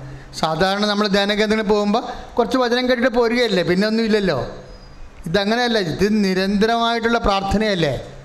പ്രാർത്ഥനയും ദാനധർമ്മവും അതുപോലെ തന്നെ ഉപവിപ്രവർത്തനവും പ്രേക്ഷിത പ്രവർത്തനവും എല്ലാം അവൻ പറയണത് പോലെ നമ്മൾ ചെയ്ത് അമ്മയുടെ മധ്യസ്ഥത്തിൽ ഈശോയ്ക്ക് സമർപ്പിക്കുകയല്ലേ. അപ്പോൾ ദൈവവചനങ്ങൾ പാലിച്ചു കഴിഞ്ഞാൽ പിന്നെ ദൈവത്തിൻ്റെ ഉത്തരവാദിത്തമാകും നമ്മുടെ എല്ലാ വിഷയത്തിൻ്റെ മേലും ആശ്വാസം നൽകുക. അതേസമയം തന്നെ ദൈവത്തിന് കിട്ടുന്ന ഏറ്റവും വലിയ പ്രയോജനം എന്താ? കർത്താവിനെ അറിയാത്തവരെ അറിയിക്കുന്നു, അറിഞ്ഞവരെ ആഴപ്പെടുത്തുന്നു. അതെപ്പോഴും ആ ഒരു സ്പിരിറ്റ്. ഈ സ്ഥാപനത്തിൻ്റെ ആസ്തി എന്താ നിങ്ങൾക്കറിയാവോ? പ്രേക്ഷിത പ്രവർത്തനമാണ്. ഞാൻ കർത്താവിനോട് പണ്ടേ നിലവിളിച്ച് പറയുമായിരുന്നു, കർത്താവെ ആൾക്കാരെ അറിയാൻ പാടാത്തവരെ അറിയിക്കാൻ ഇടയാക്കണമേ എന്ന്. ഞാൻ അച്ഛനെ കഴിഞ്ഞ് ഉടനെ തന്നെയാണ് ഉടുപ്പ് മാറ്റിൻ്റെ കളർ മാറ്റി കളഞ്ഞത്. ഒറ്റ കൊല്ലം കൊണ്ട് മാറ്റി. 85 അച്ഛനായി, 87 ഉടുപ്പിൻ്റെ കളർ മാറ്റി, മിഷൻ കളർ എടുത്തിട്ട്. മിഷൻ പ്രവർത്തനം ചെയ്യാൻ വേണ്ടി തന്നെയാണ്, വേറെ ഒരു ഉദ്ദേശമില്ല. അന്ന് പക്ഷേ ഇങ്ങനെ ചെയ്യുമെന്ന് വിചാരിച്ചില്ല. ഇപ്പോൾ ലോകം മുഴുവൻ കർത്താവിൻ്റെ പ്രേക്ഷിത പ്രവർത്തനം നടക്കുന്നുണ്ട്, എല്ലാ ഭാഷയിലും. ഇംഗ്ലീഷ്, മറാഠി. ഇപ്പം മറാഠി പത്രം ചെയ്തുകൊണ്ടിരിക്കുന്നു. മറാഠി അടുത്ത കാല ദിവസങ്ങൾ നമുക്ക് മറാഠി പത്രം കിട്ടും. ഹിന്ദി, കർണാടക, തമിഴ്നാട്, തെലുങ്ക് എല്ലാ പത്രമായി. ഞാൻ ഒരിടത്തും പോകണില്ല, ഇവിടെ തന്നെ ഉണ്ട്. കർത്താവ് ശുശ്രൂഷ സുന്ദരമായി ജനങ്ങളെ പ്രേക്ഷിത ചെയ്തതിനെ തട്ടി ഉണർത്തി ജനങ്ങളെ കൊണ്ട് കർത്താവ് ആത്മാക്കളെ വിശുദ്ധീകരിക്കാൻ തുടങ്ങി. അപ്പം നിങ്ങൾ ചെയ്യണ ജോലി എന്ന് പറയുന്നതുണ്ടല്ലോ, നിത്യത വരെ നിങ്ങൾക്ക് അനുഗ്രഹം കിട്ടുന്ന ജോലിയാണ്. എനിക്ക് മാസത്തിൽ ഏറ്റവും വലിയ സ്പെഷ്യൽ പ്രവർത്തനം പത്രപ്രവർത്തനം തന്നെയാണ്. അപ്പം എൻ്റെ മക്കൾ അതേ സ്പിരിറ്റോടുകൂടി വേണം എടുക്കാൻ. ഞാൻ ദൈവത്തെ ആദ്യമേ തന്നെ ഒക്കുമെങ്കിൽ ഒക്കട്ടെന്നല്ല, കറക്റ്റ് ഒക്കുവെന്ന് തന്നെ ധരിച്ചാണ് സത്യസന്ധമായി വിശ്വസിച്ച് വരുന്നതാണ്. അപ്പം അത് ആ ഒരു ഫെയ്ത്ത് നിങ്ങൾക്കുണ്ടെങ്കിൽ കർത്താവിനെ അറിയാത്തവർ എന്നെക്കൊണ്ട് ഈ ജന്മത്തിൽ ഒരു 50,000 പേരെയെങ്കിലും ഞാൻ ഈശോനെ അറിയിക്കും എന്ന് മനസ്സിൽ തീരുമാനിക്കണം. ഈശോനെ അറിഞ്ഞ് സ്നേഹത്തിലും സഹകരണത്തിലും പാപമില്ലാതെ വിശുദ്ധി ജീവിച്ച നമ്മുടെ ദൗത്യം പൂർത്തിയായി. വേറെ പ്രശ്നമൊന്നുമില്ല. വളരെ സിമ്പിളാണ്. ഈശോനെ അറിഞ്ഞ് സ്നേഹത്തിലും സഹോദര സ്നേഹത്തിലും ജീവിത വിശുദ്ധിയിലും മനുഷ്യൻ ജീവിക്കാൻ തുടങ്ങിയാൽ മറ്റുള്ളവർക്ക് ഉപകാരപ്പെടുന്ന രീതിയിലേക്ക് മനുഷ്യൻ മാറിയ സുവിശേഷത്തിൻ്റെ ലക്ഷ്യം പൂർത്തിയായി. അതുകൊണ്ട് ആ ഒരു ജോലിയാണ് എൻ്റെ മക്കൾ ചെയ്യണമെന്നുള്ള ഓർമ്മയോടുകൂടി വേണം സന്തോഷത്തിൻ്റെ പത്രം വാങ്ങിക്കാൻ, അതുപോലെ വിതരണം ചെയ്യാൻ. അതുപോലെ തന്നെ പ്രധാനപ്പെട്ട ജോലിയാണ് സോഷ്യൽ മീഡിയയിൽ നടന്നുകൊണ്ടിരിക്കുന്നത്. ഒരു പ്രസംഗം നിങ്ങളെ ഒരു ഉടമ്പടി പ്രഭാഷണം കേട്ടാൽ അപ്പം തന്നെ അത് ഷെയർ ചെയ്ത് കളയണം നിങ്ങളുടെ എല്ലാ ഫ്രണ്ട്സിനും. കാര്യം പത്രം കൊടുക്കണമെങ്കിൽ നമ്മൾ പോകണ്ടേ ഓരോ സ്ഥലത്തും. യൂട്യൂബിൽ ഷെയർ ചെയ്യണമെങ്കിൽ ഒരു നെക്കിയാൽ മതിയല്ലോ. പക്ഷെ നെക്കുമ്പോൾ നിങ്ങൾ ഓർക്കണം, കർത്താവേ ഇതെല്ലാവരും ഒന്ന് കേൾക്കാനിടയാക്കി. അതുപോലെ തന്നെ എല്ലാവരും കർത്താവിനെ എൻ്റെ യൂട്യൂബ് ചാനൽ വഴി, ഫേസ്ബുക്ക് ചാനൽ വഴി എല്ലാവരും കർത്താവിനെ അറിയാൻ ഇടയാക്കണമെന്ന് ഒരു സ്വർഗസ്ഥനായ ചെല്ലിട്ട് വേണം നെക്കാൻ, ഷെയർ ചെയ്യാൻ. മനസ്സിലായ? ഒരു സ്വർഗസ്ഥനായ ചെല്ലിട്ട് വേണം ഷെയർ ചെയ്യാൻ. സബ്സ്ക്രൈബ് ചെയ്യാത്തവരെല്ലാം ഇന്ന് സന്ധ്യക്കുള്ളിൽ സബ്സ്ക്രൈബ് ചെയ്യേണ്ടതാണ്. ചില ആൾക്കാർക്ക് പുതുക്കാൻ വന്നിട്ട് പോലും സബ്സ്ക്രൈബ് ചെയ്തിട്ടില്ല. ഞാൻ പറഞ്ഞിട്ടുണ്ട്, പുതുക്കെ സബ്സ്ക്രൈബ് ചെയ്യാത്തവർക്ക് പുതുക്കി കൊടുക്കണമെന്ന് പറഞ്ഞിട്ടുണ്ട്. അത് പുതുക്കമെന്ന് പറയുന്നത് വളരെ സീരിയസാണ്. ഉടമ്പടിയാണ് പുതുക്കണതേ. ചിലർക്ക് ഡിജിറ്റലി വന്ന് അവിടെ തോന്നിയാസമൊക്കെ പറഞ്ഞുകൊണ്ട് പുതുക്കലുണ്ട് അവിടെ. പുതുക്കലെല്ലാം അവസാനിപ്പിച്ചു. പ്രാർത്ഥനാ ദിവസമുള്ള പുതുക്കലെല്ലാം അവസാനിപ്പിച്ചിരിക്കുകയാണ് ഇന്നലെ കൊണ്ട്. സെപ്റ്റംബർ മാസം മുതൽ പ്രാർത്ഥനാ ദിവസം പുതുക്കാൻ പറ്റത്തില്ല. എന്താ കാര്യം എന്നറിയാമോ? നമുക്ക് ക്ലാസ് എടുക്കാൻ പറ്റണില്ല, ആൾക്കാർക്ക് ധൃതിയാണ്, ആൾക്കാർ ധൃതി കാണിക്കുന്നു. അപ്പോൾ എങ്ങനെയെങ്കിലും ഒന്ന് ഒരു ഒപ്പിടിച്ച് കൊണ്ടുപോകാനാണ് ആൾക്കാർ നോക്കുന്നത്. ഉടമ്പടി അതല്ല, ദൈവവുമായിട്ടുള്ള ഉടമ്പടിയാണ്. അപ്പോൾ അത് പരിശോധിക്കണം. ഇതെല്ലാം പാലിച്ചിട്ടുണ്ടോ, ഉപവസിച്ചിട്ടുണ്ടോ, പ്രവർത്തനം നടത്തിയിട്ടുണ്ടോ, പത്രം എവിടെയാണ് കൊടുത്തത് എന്നെല്ലാം കൗൺസിൽ ചോദിച്ചു. പ്രാർത്ഥിച്ചാണ് കൊടുത്തത്, അതിന് സ്വഭാവത്തിൽ അതനുസരിച്ച് മാറ്റം വന്നിട്ടുണ്ടോ, അതെല്ലാം അറിഞ്ഞിട്ടാണ് കൗൺസിൽ പുതുക്കേണ്ടത്. അല്ല കൗൺസിൽ ഒപ്പിടാതിരിക്കുകയല്ല. കൗൺസിൽ നിങ്ങളുടെ ആത്മസ്ഥിതി വിലയിരുത്തിയിട്ട് ഉടമ്പടിയോട് ആത്മാർത്ഥത കാണിച്ചിട്ടുണ്ടോ എന്ന് നോക്കിയിട്ടാണ് സംഭവം. അപ്പം നിങ്ങൾ വരുമ്പോഴും കുമ്പസാരിച്ച് കുർബാന സ്വീകരിച്ച് എല്ലാം ഒതുങ്ങി എല്ലാം ഒരുക്കി എൻ്റെ കർത്താവിൻ്റെ ജോലിയാണ് ഞാൻ ചെയ്യണത്, ഞാൻ എൻ്റെ ഉടമ്പടി ദൈവത്തോട് ചെയ്ത ഉടമ്പടി പുതുക്കാൻ പോവുകയാണ് എന്നൊക്കെ ഓർത്ത് വേണം വരണം. ഇപ്പം 3 മാസം കഴിഞ്ഞു, പുതുക്കാൻ പറ്റിയില്ല എന്ന് പറഞ്ഞ് നിങ്ങൾ ധൃതി വെക്കണ്ട. നിങ്ങൾക്ക് ഏത് സമയത്ത് നിങ്ങളുടെ പ്രാർത്ഥന എല്ലാ മാസവും കൂടിക്കൊണ്ടിരിക്കുക, ഏത് സമയത്താണ് ലീവ് കിട്ടണത് അന്ന് വന്ന് പുതുക്കിയാൽ മതി. അല്ല 3 മാസം കഴിഞ്ഞെന്ന് പറഞ്ഞ് നിങ്ങളുടെ പേപ്പർ കാണിക്കണം. നിങ്ങൾക്ക് ആ പത്രം കാണിക്കുമ്പോൾ അതേ ഞാൻ 6 പ്രാർത്ഥന കൂടിയിട്ടുണ്ട്, 1 പ്രാവശ്യം പുതുക്കിയിട്ടുള്ളൂ, എനിക്ക് 2 പ്രാവശ്യം അപ്പോൾ 6 പ്രാർത്ഥന ഞാൻ കൂടിയിട്ടുണ്ട്, എനിക്ക് ഇതുവരെ പുതുക്കിയിട്ടില്ല. അപ്പോൾ എനിക്ക് 6 ചീട്ട് എൻ്റെ കയ്യിലുണ്ട്, എനിക്ക് 2 മാസത്തത് 2 കോളം പുതുക്കി തരുമെന്ന് പറഞ്ഞാൽ അത് പുതുക്കി തരും. പറഞ്ഞാൽ മനസ്സിലായ? അപ്പം അങ്ങനെ ചെയ്യണതാണ് നമുക്ക് നല്ലത്. അല്ലാതെ അയ്യോ ഇനി പുതുക്കിയില്ലല്ല 3 മാസം കഴിഞ്ഞല്ലോ എന്ന് വിചാരിച്ചല്ല. അതിനുവേണ്ടി മക്കൾ ധൃതി വെക്കരുത്. നിങ്ങൾക്ക് സ്വസ്ഥമുള്ളപ്പോൾ വന്ന് കാണിച്ചിട്ട് ചീട്ട് വാങ്ങിച്ചുകൊണ്ട് പോവുക പത്രത്തിൻ്റെ. ഇപ്പോൾ 6 ചീട്ടുണ്ട്, ഇതുവരെയും പുതുക്കിയിട്ടില്ലെങ്കിൽ 6 ചീട്ട് കാണിക്കുമ്പോൾ പുതുക്കാൻ ഒരു ബാധ്യസ്ഥരാണ്. ഇല്ലെന്നുണ്ടെങ്കിൽ ഞാനിവിടെ ഉണ്ട്, എൻ്റെ അടുത്ത് വന്ന് കംപ്ലയിൻറ്റ് ചെയ്താൽ മതി. അച്ഛാ 6 ചീട്ട് എൻ്റെ കയ്യിലുണ്ട്, അത് എനിക്ക് പുതുക്കി കിട്ടിയില്ലെന്ന് പറഞ്ഞാൽ അപ്പം തന്നെ അച്ഛാ അത് സംവിധാനം ഉണ്ടാക്കും. അപ്പോൾ അത് നിങ്ങൾ അതുകൊണ്ട് വേണമെങ്കിൽ നിങ്ങൾക്ക് അങ്ങനെയാണെങ്കിൽ 1 മാസം പുതുക്കാൻ വേണ്ടി വരുന്നത് കുറയ്ക്കുകയും ചെയ്യാം. അങ്ങനെ നമ്മൾ വിചാരിച്ചാൽ കുറയ്ക്കുകയും ചെയ്യാം. നമുക്ക് സമയം കിട്ടിയില്ല, അത് നമുക്ക് വരാനുള്ള തിരക്കുണ്ടായി. ഇപ്പോൾ 6 മാസം കഴിഞ്ഞാണ്, പക്ഷേ 6 ചീട്ട് കയ്യിലുണ്ട്.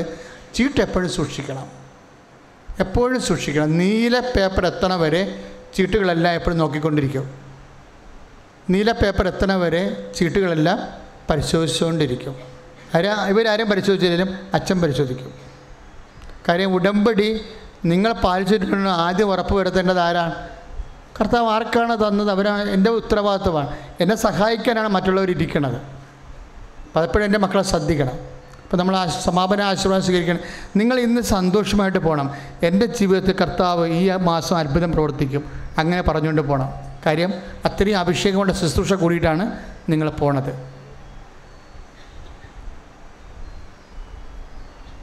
സമാപന ആശീർവാദമാണ്.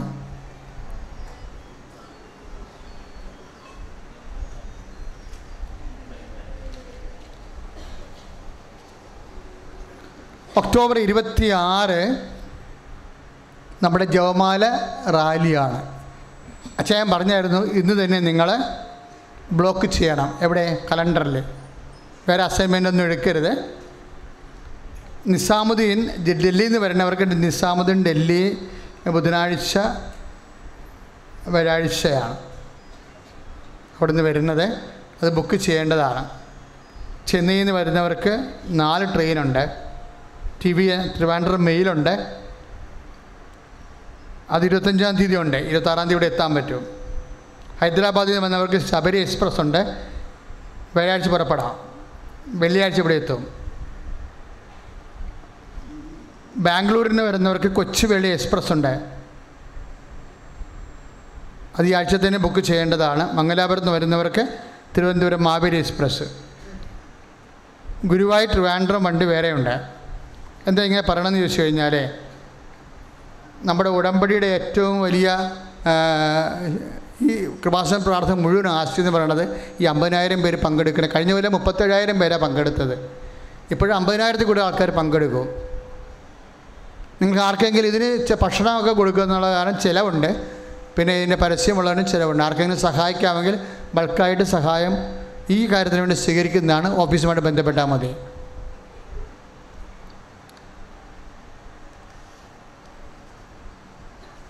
പിന്നെ നമ്മൾ ശ്രദ്ധിക്കേണ്ടത്, ഇപ്പം മുമ്പത്തേക്കാൾ സൗകര്യമുണ്ട് ഇവിടെ. കാര്യം ഇടവക പള്ളിയിൽ നിങ്ങൾക്ക് ഫ്രഷാകാനുള്ള സൗകര്യം ബഹുമാനയുടെ മോൺസിഞ്ഞർ ആൻ്റണി തേറാത്ത് ഇടവക പള്ളി വികാരി ക്രമീകരിച്ചിട്ടുണ്ട്. നിങ്ങൾക്ക് വരുന്ന അവിടെ കുളിച്ച് ഫ്രഷാകാം, നിങ്ങളുടെ വാഹനങ്ങൾ സേഫായിട്ട് ഇടാം, ഒരാളവിടെ വെച്ചിട്ടുണ്ട് നോക്കാൻ വേണ്ടി. അപ്പോൾ ഒത്തിരി അകലെ നിന്നുള്ളവർ വന്നിട്ട് ഇടവക പള്ളിയുമായിട്ട് ബന്ധപ്പെടേണ്ടതാണ് കുളിക്കാനും ഫ്രഷാകാനും വേണ്ടി. അതിന് എല്ലായ്പ്പോഴും അങ്ങനെ തന്നെയാണ്. സ്ഥിരം സംവിധാനമാണത്, അതായത് റാലിക്ക് വേണ്ടി മാത്രമുള്ളതല്ല, ഇനി സ്ഥിരം സംവിധാനമാണത്. അവിടെ നമുക്ക് ചെറിയൊരു ഫീസ് കൊടുക്കും, പുറത്തുള്ളതിനേക്കാൾ പകുതിയായിരിക്കും.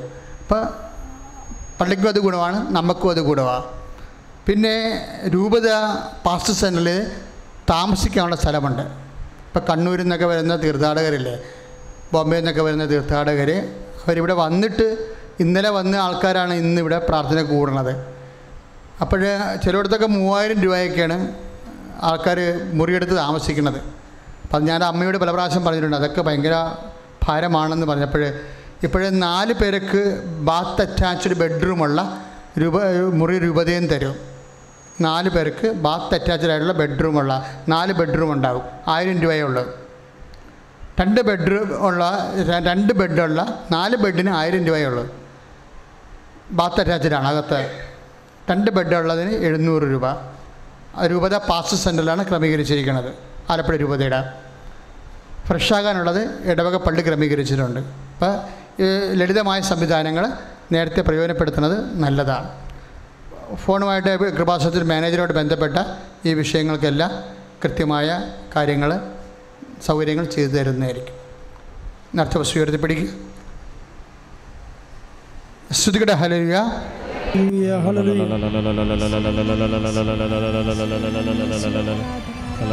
കരങ്ങൾ ഉയർത്തിപ്പിടിക്കട്ടെ, നേർച്ച വസ്തുക്കൾ ഉയർത്തിപ്പിടിക്കട്ടെ. എല്ലാ നിയോഗങ്ങളും ദൈവത്തിന് സമർപ്പിച്ച് പ്രാർത്ഥിക്കട്ടെ.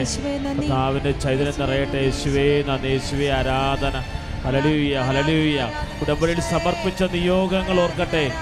കൃപാസനത്തിലെ ശുശ്രൂഷയിൽ വന്ന ഓരോ നിയോഗങ്ങളും കർത്താവേ, മാരക രോഗികൾ, കടബാധിതയിൽ കഴിയുന്നവർ, കുടുംബ സമാധാനമില്ലാതെ വിഷമിക്കുന്നവർ, ദുഃഖ ദുരിതത്തിൽ കഴിയുന്നവർ, ജീവിത വിഷമത്തിൽ കഴിയുന്നവർ, കർത്താവേ ഒരു തുണ്ട് ഭൂമി പോലും സ്വന്തമായില്ലാത്തവരെ സമർപ്പിച്ച് പ്രാർത്ഥിക്കുന്നു. സന്താനരഹിതരെ സമർപ്പിച്ച് പ്രാർത്ഥിക്കുന്നു. പുതിയ തൊഴിൽ തേടുന്നവരെ സമർപ്പിച്ച് പ്രാർത്ഥിക്കുന്നു.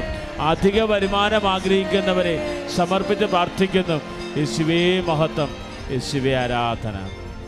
ശിരസ് നമിച്ച് പരിശുദ്ധ പരമ ദിവ്യകാരുണ്യത്തിന് പരിശുദ്ധ പരമ ദിവ്യകാരുണ്യത്തിന് പരിശുദ്ധ പരമ